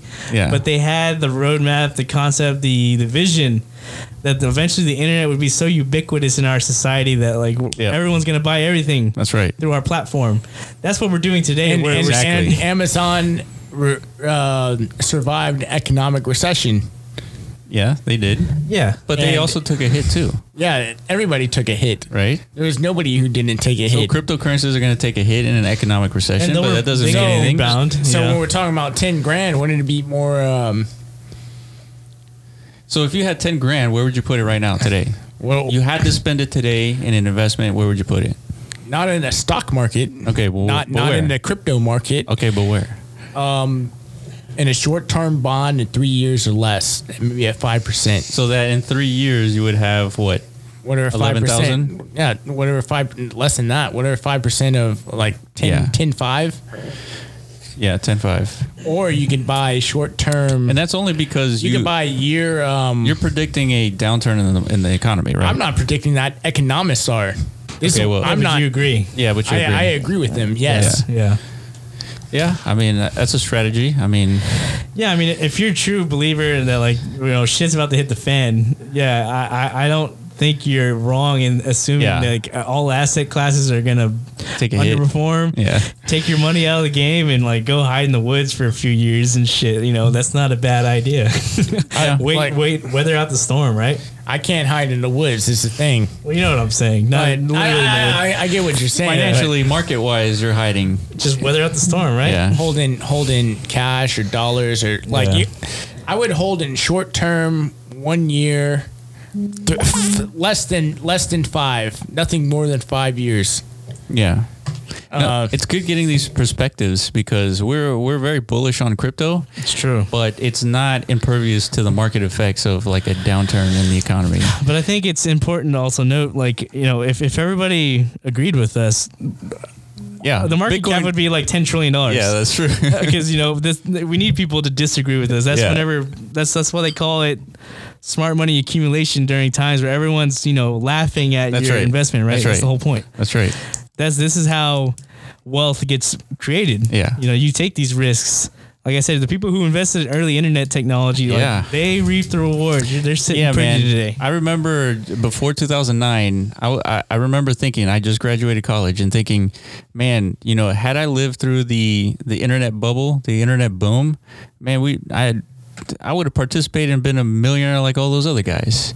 But we missed it. So. We missed it because, I was a kid growing up. Well, yeah, we didn't have the opportunity. Yeah, we didn't. But now we do. Imagine 20 years from now, Mitch, your kid is like, hey, Mitch. Hey, Mitch. What's up with you being around when Bitcoin was $10,000 and you didn't get a single one? Like, why?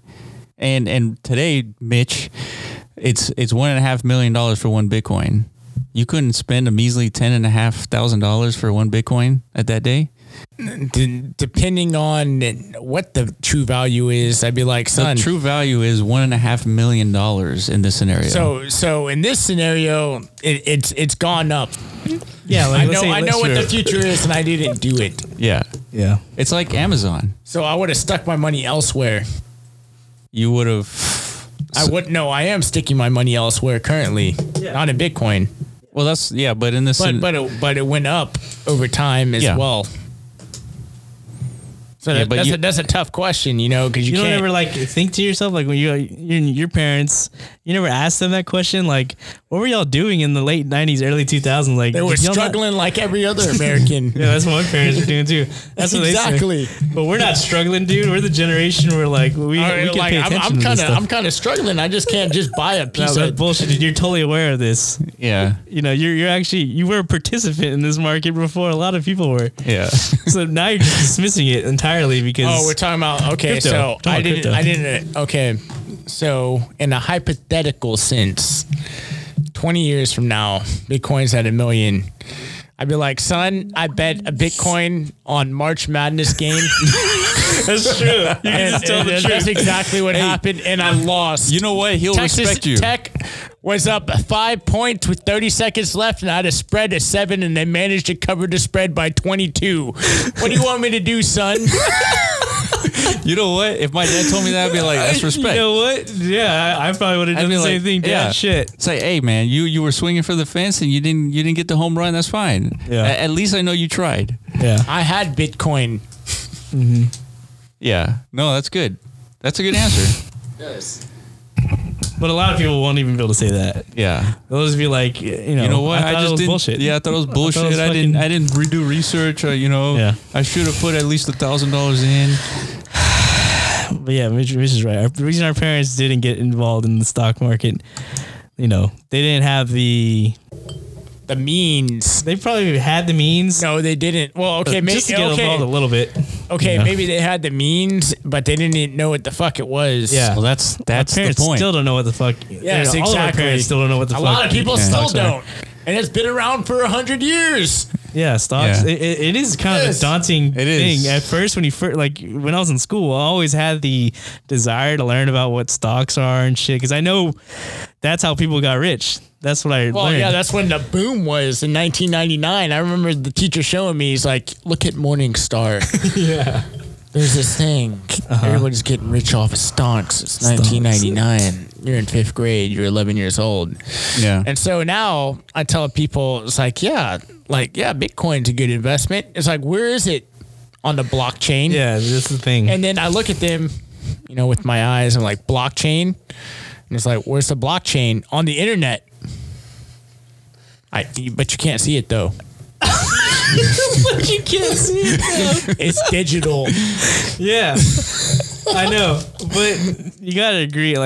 That's why we always say you got to do your research. Like, no one should ever put any money in Bitcoin unless you know what you're doing. Okay, Yeah. and then it goes back to Hot Girl A, and she was like, and I remember I told her this crazy story about Iman and success, the crypto market. Oh, And she's like, she say? Yeah. and she's like, I know about the blockchain, Mitch. I was like, oh, do you own any assets in the blockchain? No.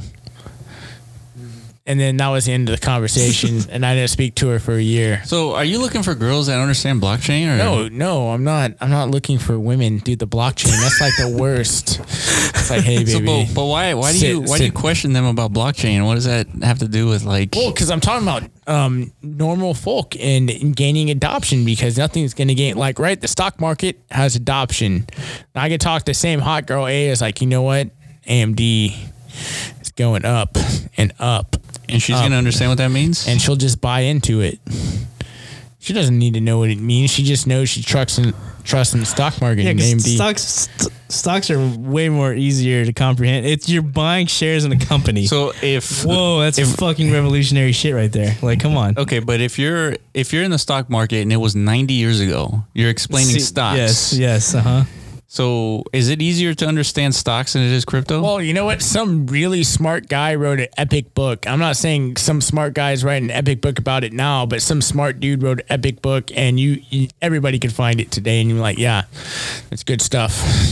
That's good stuff. And I got hot to it a few times, actually. It still applies today, though. It's good stuff. Money market economics? No, it was some dude who went to, like I said, it was some dude who went to Cornell. You might have heard of him. His name was Benjamin Graham, the guy who mentored Warren Buffett. Yes. And the other guy. I forget his other guy's name. I don't remember the other guy. He's old. He's dead. No, he's not dead. It's Warren Buffett's I'm not talking about that guy. I know who you're talking about. I don't know. What's his name? I don't know. Another old guy, dude. Old as fuck. Yeah. He's old. You might be talking about a little crusty. Okay. So the point of that is, those guys, they got in early in their field. Their space was stocks. But it was different though. There was producing, you can look at the financial statements. Yeah. That was there since the beginning. There's no financials in the Bitcoin. But there's people that have success in this crypto market. They have their own parameters and their own analytics to come up with the next big thing, right? And they're successful at it. And there's a book about that. No matter what equity or what commodity you're talking about, it's called A Random Walk on Wall Street. Mm-hmm. I wonder what the stock market had to deal with in terms of regulation back, 100 years ago. Yeah, 100 years ago. That's how the Kennedys got rich. That's how the Bushes got rich. Mm-hmm. That's how some of the most powerful people in America got rich today, is because they insider traded, right? And they had Pumps to change, and they had to change the rules. Yeah, because the people who had the most, it's like, oh, dude, shit's gonna hit the fan. It's like, well, better sell now. That's right. Wealthy people. Yep. Today, 100 years later, rigged. Yeah, and I'm sure that's what happens in crypto. Fuck yeah, for sure. Because it's worldwide, man. I mean, there's world groups. It's easily manipulated. Yeah, like for we sure. said, we saw that. No regulation, no accountability. And the market is so small right now. Yeah, it's just so easy to fuck with. That's why if, obviously we never give investment advice, but nope. If you ever invest, you only invest what you can afford to lose. And that's that. After doing research, of course. For sure. 100%. Yeah, I mean, it's... So is this the time where we talk about aliens? We can. Oh, yeah. What do you got? Yeah, what would you discover? Have you seen one? Did one abduct you? Actually, you know what? I haven't seen an alien spacecraft. Not gonna lie. You have seen one? Yes. Well, you think you saw one? No, I did. What? You did? Yes. Did you take any evidence of this? You know what? I wish I did, but I was 2006, and even if I did have That's before the iPhone. If I did have cell phone evidence, it would have been really grainy. Yeah, true. And on but one of those Nokia I wasn't. cubes. It was on a flip phone for sure, or like one of those ones where you can flip up and type on the keypad. Oh, the Razor or something. Yeah, and it wouldn't have been good. So no matter what, it wouldn't have happened. But to what sum did you it up, see? Yeah. it looked like the spaceship, like in terms of visuals, it was going really slow. It was low flying. I was arguing with my girlfriend at the time, and she saw it first, and her mouth was wide open. And I was like, "What are you looking at?" And I was so mad. And I turned and I saw it too. And I mean, if you ever seen the movie Predator, when he's like all invisible and stuff, you can see like his outline, but you can't really see it. Well, that's how I saw the spaceship. You can see it, the outline, but you couldn't really see it. Was it daytime or nighttime? It was night. How close was it to you? Like, was it had like to be in the far, like... No, like you could see, like, first of all, it had to be pretty big, but it flew by. So was it like far away or? I don't like it. It's, I'm trying to visualize it like through an X and Y axis. Nothing that I know that exists today is like, as far as like our country's technology, like with, aerial spacecrafts. I've never heard of anything that looks invisible. But right? you know what? Not to be all weird here, there was a guy who called the the George Norrie show. Was it Space Ghost? No, it's not Space Ghost Coast to Coast. It's some of that like nighttime radio show. Yeah, they call it like weird ass shit. So it was like 1995, and this guy called in, and he's like aliens, and you can YouTube this. Right? And he's like, they're triangling my position. And today, it's widely known that the federal government can triangulate your position based off your cell phone. He was calling off a cell phone back in the day. 20 years, shoot. Yeah, 1995. That was more than 20 years ago. Mm-hmm. Would that be so far-fetched when GPS was created in the 80s, the 70s, the 80s? Isn't that the speculation? Like Area 51, they've captured or they retrieved like a crashed UFO or something in Nevada, and then they put it in this classified site, and then that's how we're getting all this technology from. We're just like reverse engineering all their shit. Could you understand it back in the day? That's the thing. It's not too far fetched to believe that. The universe is vast. It is far fetched in a sense that, I mean, fucking aliens, it's unproven shit. It's like believing in Bigfoot, right? Well, not only that, there's billion trillion planets hovering around suns that look like ours. Yeah, okay. So you're saying it's not far-fetched? It's not far-fetched. But what's far-fetched is, have they visited Earth out of those billion trillion planets? That somehow the government was able to hide that from the rest of us? It's anything happened. Is it far-fetched that some dude wins the lottery, 1 out of 300 million chance? Yeah, but it happens, doesn't it? It does. But 1 in 300 million is different than 1 in 100 billion trillion. Well, show me the numbers, and I'm sure it's happened. I don't know if there is. We've been around for a long time. long enough. Well, we've been around for 100,000 years, so maybe I don't know if that's long enough. Maybe not. Longer than 100,000 years? I think so. Based on what? The science tells us that's how long It's we've been around. 100,000, yeah. It's like science.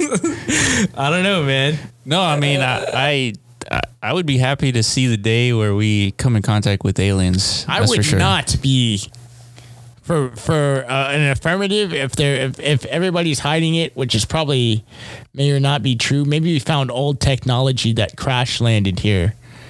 Right. Yeah. If we found, I think if we really came into contact with aliens, we would get wiped out pretty quick. Yeah. Or nobody would be able to keep that secret. Yeah, I'm in the camp that like if there is something so much more intelligent than us that they could fucking travel the universe and shit, and like they wouldn't just come in and like beep beep beep beep beep beep, like float around our fucking atmosphere and shit, and like make contact with us. They wouldn't want to annihilate us. Either that, or they would just like they would have created us, and they're just like watching us from afar. It's like the Matrix, right? And it's like humans are a cancer. Did he say that? Yeah, he did say that. That's right. Agent Smith. Mm-hmm. And if you look at it from above, we do look like a cancer. That's why, we look like bacterial colonies. Exactly. Like every little concentration of like cities. If you look at a petri dish, like if you just like try and grow bacteria, they form these nice little colonies in like little sections. That's exactly what humanity does. Well, even Elon says that he thinks that we're part of a simulation. Yeah. But it's because of probability and not because of anything else. Yeah, he's like no real proof of it, right? I've heard like a physicist say like there's actual code in like our DNA that looks like computer code or something like that. That's what he said. But I mean, that would be pretty wild. Who's gonna verify against that guy? Like I can't analyze DNA and say he's right or wrong. I just gotta take his freaking creepy word for it, right? Well, the structure of the DNA, the structure of the DNA holds information, so I can see that being as pseudo code, but it's definitely code. It's genetic code. There's like 4 letters in that code, right? Right. AGTC or whatever the fuck. Yeah. So it's like there's a code that for sure you can copy and replicate and correct. Know, it's just decipherable and shit nowadays, especially now. They have all these tests. You can see what kind of diseases you're predisposed to and stuff. That's right. It's pretty hot stuff.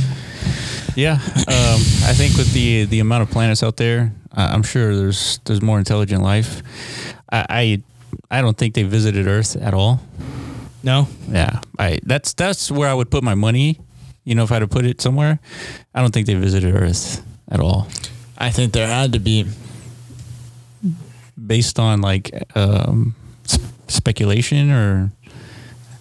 Well, he said he saw something, so there's that. Yeah. But again, Occam's razor, right? It's more likely to just been like something. The easiest explanation tends to be the right one. Yeah. The hardest one to justify is like a fucking alien, I feel like. Ancient aliens. I'm just kidding. No ancient alien theory. That's funny you bring that up. The History Channel has been this huge, like, it's supposed to be about like actual science, but it's not. It tracks viewers. Yeah, I mean, that's TV the point. nowadays, they're desperate for fucking views, dude. They're losing so hard. They are. Like, so fucking hard. Well, look, man, I'm not a crazy man. And, like, I'm going to stick by this for the rest of my life. I did see what I see. No, I don't think anyone's challenging you on that. It's hard to disprove that. And unless it's some American cool spacecraft, I mean, like freaking fighter jet, that would actually be more frightening.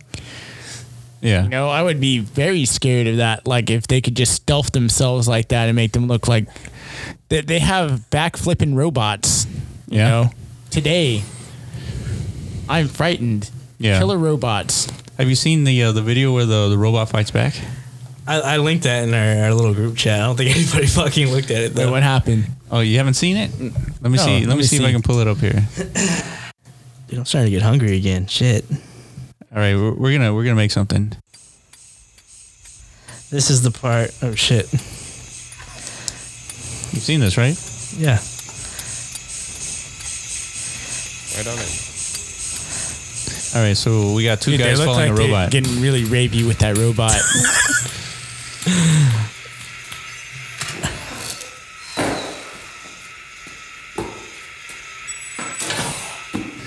So a human and a robot are tossing a box. Here comes another guy behind the robot. Picks him down. It doesn't look like he's hitting him that hard to kill him, though. I don't think he wants to kill him. Yeah. Yeah, well, because it probably costs $1 million. Look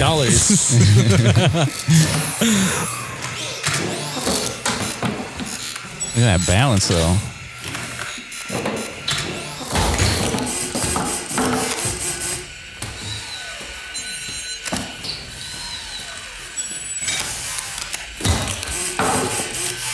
So now it's receiving. Why is it always a hockey stick? Poor robot, dude. No wonder they're going to murder us in the future. Exactly. Fuck yeah, They're going to see this video and it's like, look at these humans beating the shit. Dude, he hit him with the chair. Oh my God. Dude, I'm going to die at 6 years old by some fucking robot. Sex robot. Oh my God, dude. Stop it. You feel bad for it, don't you? No, like I'm going to get murdered because of this video. It's only a matter of time. Like, fuck the aliens, dude. The robots are real. They're happening now. That's the next evolutionary thing. How's he spraying? I don't know. So I can blind it. Dude, they're torturing the robot. This is so stupid. They're this is whipping bad. the robot. I don't like this, to a dude. fetish I'm video, kind of, dude. yeah. Like whipping this. I'm really upset. Oh my God! He shot at him. Why? Dude, I'm gonna get murdered because of this in the future, you motherfuckers. I don't even know who these guys are. Thank you in advance.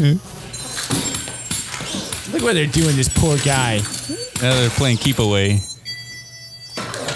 Oh, dude, dude, did he really hit him in the nuts? Is this real? I want to see them fight for real. Oh, dude, he has a gun! No, that wasn't real, dude. It was fake as fuck. Okay, it was fake. It was like an inside keck between me and Will pretty much. See if you believed it or not. Dude, that's actually really good CGI. Fuck. Hell yeah, dude. That looks real as fuck, for sure. Are you not entertained? I was pretty entertained by that. That was a good idea. You faked me out good. But they actually do fuck with robots, though. You're still right, dude. Robots are gonna kill us in the future because we're Dude, just it's actually, you know what, like evolutionary wise, like, you know, they don't have a lifespan. They don't have any organs. They will replace us. It's only a matter of time. They are the next evolutionary thing, and they'll look back into humans as their fathers. We are their true creators, and they'll know the truth. What's the truth? That we are their God. So why would they want to kill us, dude? Because we're inferior to them. Oh, no. I guess the truth is like we have like biology that's like Has a time limit. Yes, we have a time limit. Well, that won't make them want to kill us, right? I guess the postulation I would kill us. Why? Dude, like we said, we're bacteria. It's For like some the reason, Matrix. like the people who think like AI is gonna wipe us out, they think AI is gonna become so self-aware and intelligent. They're gonna, for some reason, come to the conclusion that we're bad for the planet. So aren't we? Yeah, we are. Exactly. But will they figure that out? Yes. They probably will. Will they want to fucking wipe us out? Like, yes. Will AI and like robotics, their ultimate goal is like, Will, weren't you talking to me about like 10 years ago about nanobots? Yeah. What did you say about nanobots? Oh, the gray goo effect. Yeah, I got gray goo. Basically, gray goo in nanobots is essentially when robots replicate themselves and they essentially take over some organic compound. Us. Basically. What, like some type of fucking Terminator shit? Yeah, it's like, remember the nanobots in Iron Man? No, I didn't watch that movie. I've never seen that either. Who watches that? Dude, I'm sorry. Fucking nerds. Yeah. Nerds. And the rest of the planet, I guess. Yeah, that's true. Pretty big movie. Everybody except me and I'm in. Yeah. But people who don't play WoW, I guess, watch the movie. Damn, dude, you just shots fired. I like World of Warcraft. Well, anyway, the gray goo is just the ability for nanobots to replicate themselves and basically take over the world. I mean, just like they'll just keep growing. They just keep growing, keep replicating themselves. Like a cancer. Yeah, pretty much. How do you stop that? You can't. You have to be able to. Can't you just like shut them all off or something? I guess an EMP bomb. Something. So we're gonna fire nukes. Speaking of nukes, have you guys seen Chernobyl? Yeah, well, you haven't seen it, right? I haven't got there yet. I saw it. I'm not there yet. What do you think, Iron Man? Good shit, dude. It is? Like I said, I was actually amazed at the I don't know if it's true or not, but in the denial of the whole meltdown. Well, there's that, but I guess the public wasn't educated. Yeah, that was crazy. That fucking bridge. It's called the Death Bridge because like everyone was like just sitting there watching this factory meltdown. Yeah. And like everybody on that bridge died or something like that because they were too close. Yeah, they were too fucking close. That sounds horrible. They all got cancer. Yeah, you should watch the show. I've only seen the first two episodes. I haven't got over Khaleesi yet. Oh, that's right. That's what I told Will. Like, I don't want to get committed to any show, but it's only 5 episodes. It's a miniseries. I don't care. My heart. It's like no longer will a writer demand my attention from now on. Yes, exactly. Fuck. No, but Chernobyl is good though. She was my Khaleesi. It's not like some fucking fiction bullshit, dude. It's real stuff. Yeah, it's real. Anyways, all right. Well, that's been the Block Runner podcast. Mitch, I want to thank you. Is there anything you want to shill right now? Your Twitter, anything? Actually, I have no social media. I'm off the grid totally besides Snapchat, and I'm not going to share that. Yeah. What I would like to say to everybody that's listening on here, who listens to this, by the way? Where's everybody from before I make an announcement? Well, most listeners are in the United States, but we have some listeners in Australia, Canada, Japan, and I think Europe. All our allies. Allies, basically. Allies. First world countries. Yes, first of all, as allies, I all love you. All right? As a representative of the United States. As a representative of the United States, I all love you. Second of all, economic recession is happening according to economists at Big Box Bank A. Keep that in mind. Third of all, please watch Fight Club because it's true. It's true. What's true? Tyler Durden? No, Tyler Durden's in all of us. Look, because it's all like a rationalization. Everything's a box. In Canada and Japan and Australia, you participate in this corporate world. Yeah. I go to a box at work every day. Yeah. I go home to a box. Mm-hmm. I drive in a box, and everything's about efficiency in this box. And I buy these things to fill my life. Yeah. To make it filled to live in this box. Is that a bad thing? No. Would I want to change it? No. But that's the way it is. If we wanted to get a little philosophical. So ultimately, like, what's the philosophical implication of realizing that? It's kind of like you're no longer in denial that we're all just existing in this artificial world. Not artificial, just like it's created, for us to participate in. Cog in the wheel, the battery in the matrix. You know how anything bad? Like you said yourself, it's not such a bad thing, right? It's not such a bad thing. You know how I feel about it. It's about all these first world countries. It doesn't matter where you are. Shoot, you can be even third world country. I think climbing up the ladder would be a little bit different in the third world country, but in the first world, it's all the same.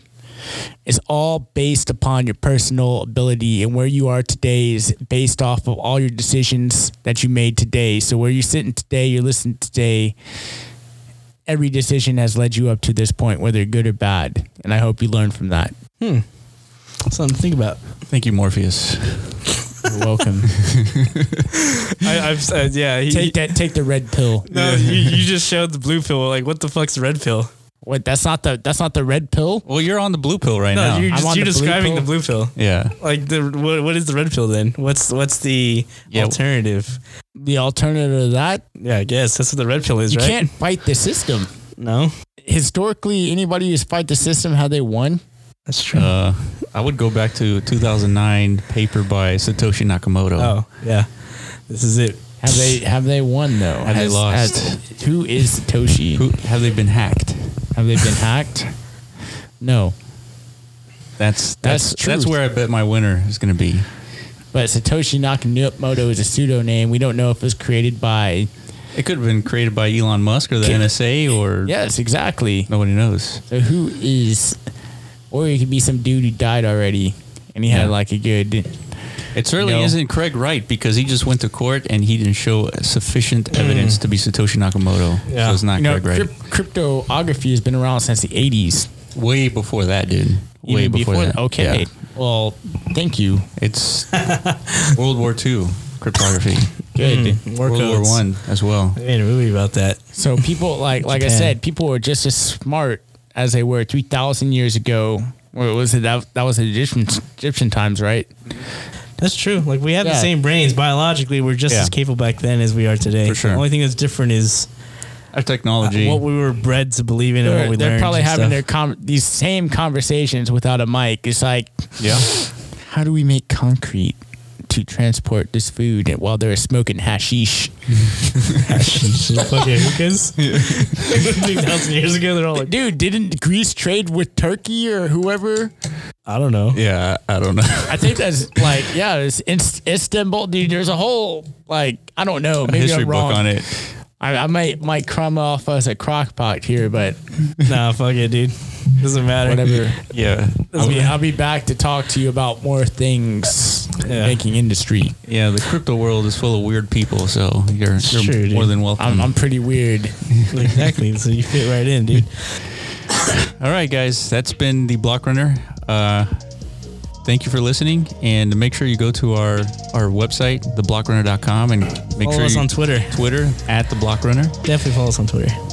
And if you want to shill or defend any cryptocurrencies that we shat on over the past 2 hours, what about our Discord? Do we want to talk about maybe? Well, no, not yet. Not yet. But eventually you'll be able to join our Discord so we can have live conversations. Oh, yeah. Group talk. Yeah. Group think. All right, guys. Thank you for listening. Peace. Thank you for listening to the Block Runner podcast. Make sure you visit our website, theblockrunner.com, and sign up to stay up to date on the latest in crypto. Also, reach out to us on Twitter at @theblockRunner.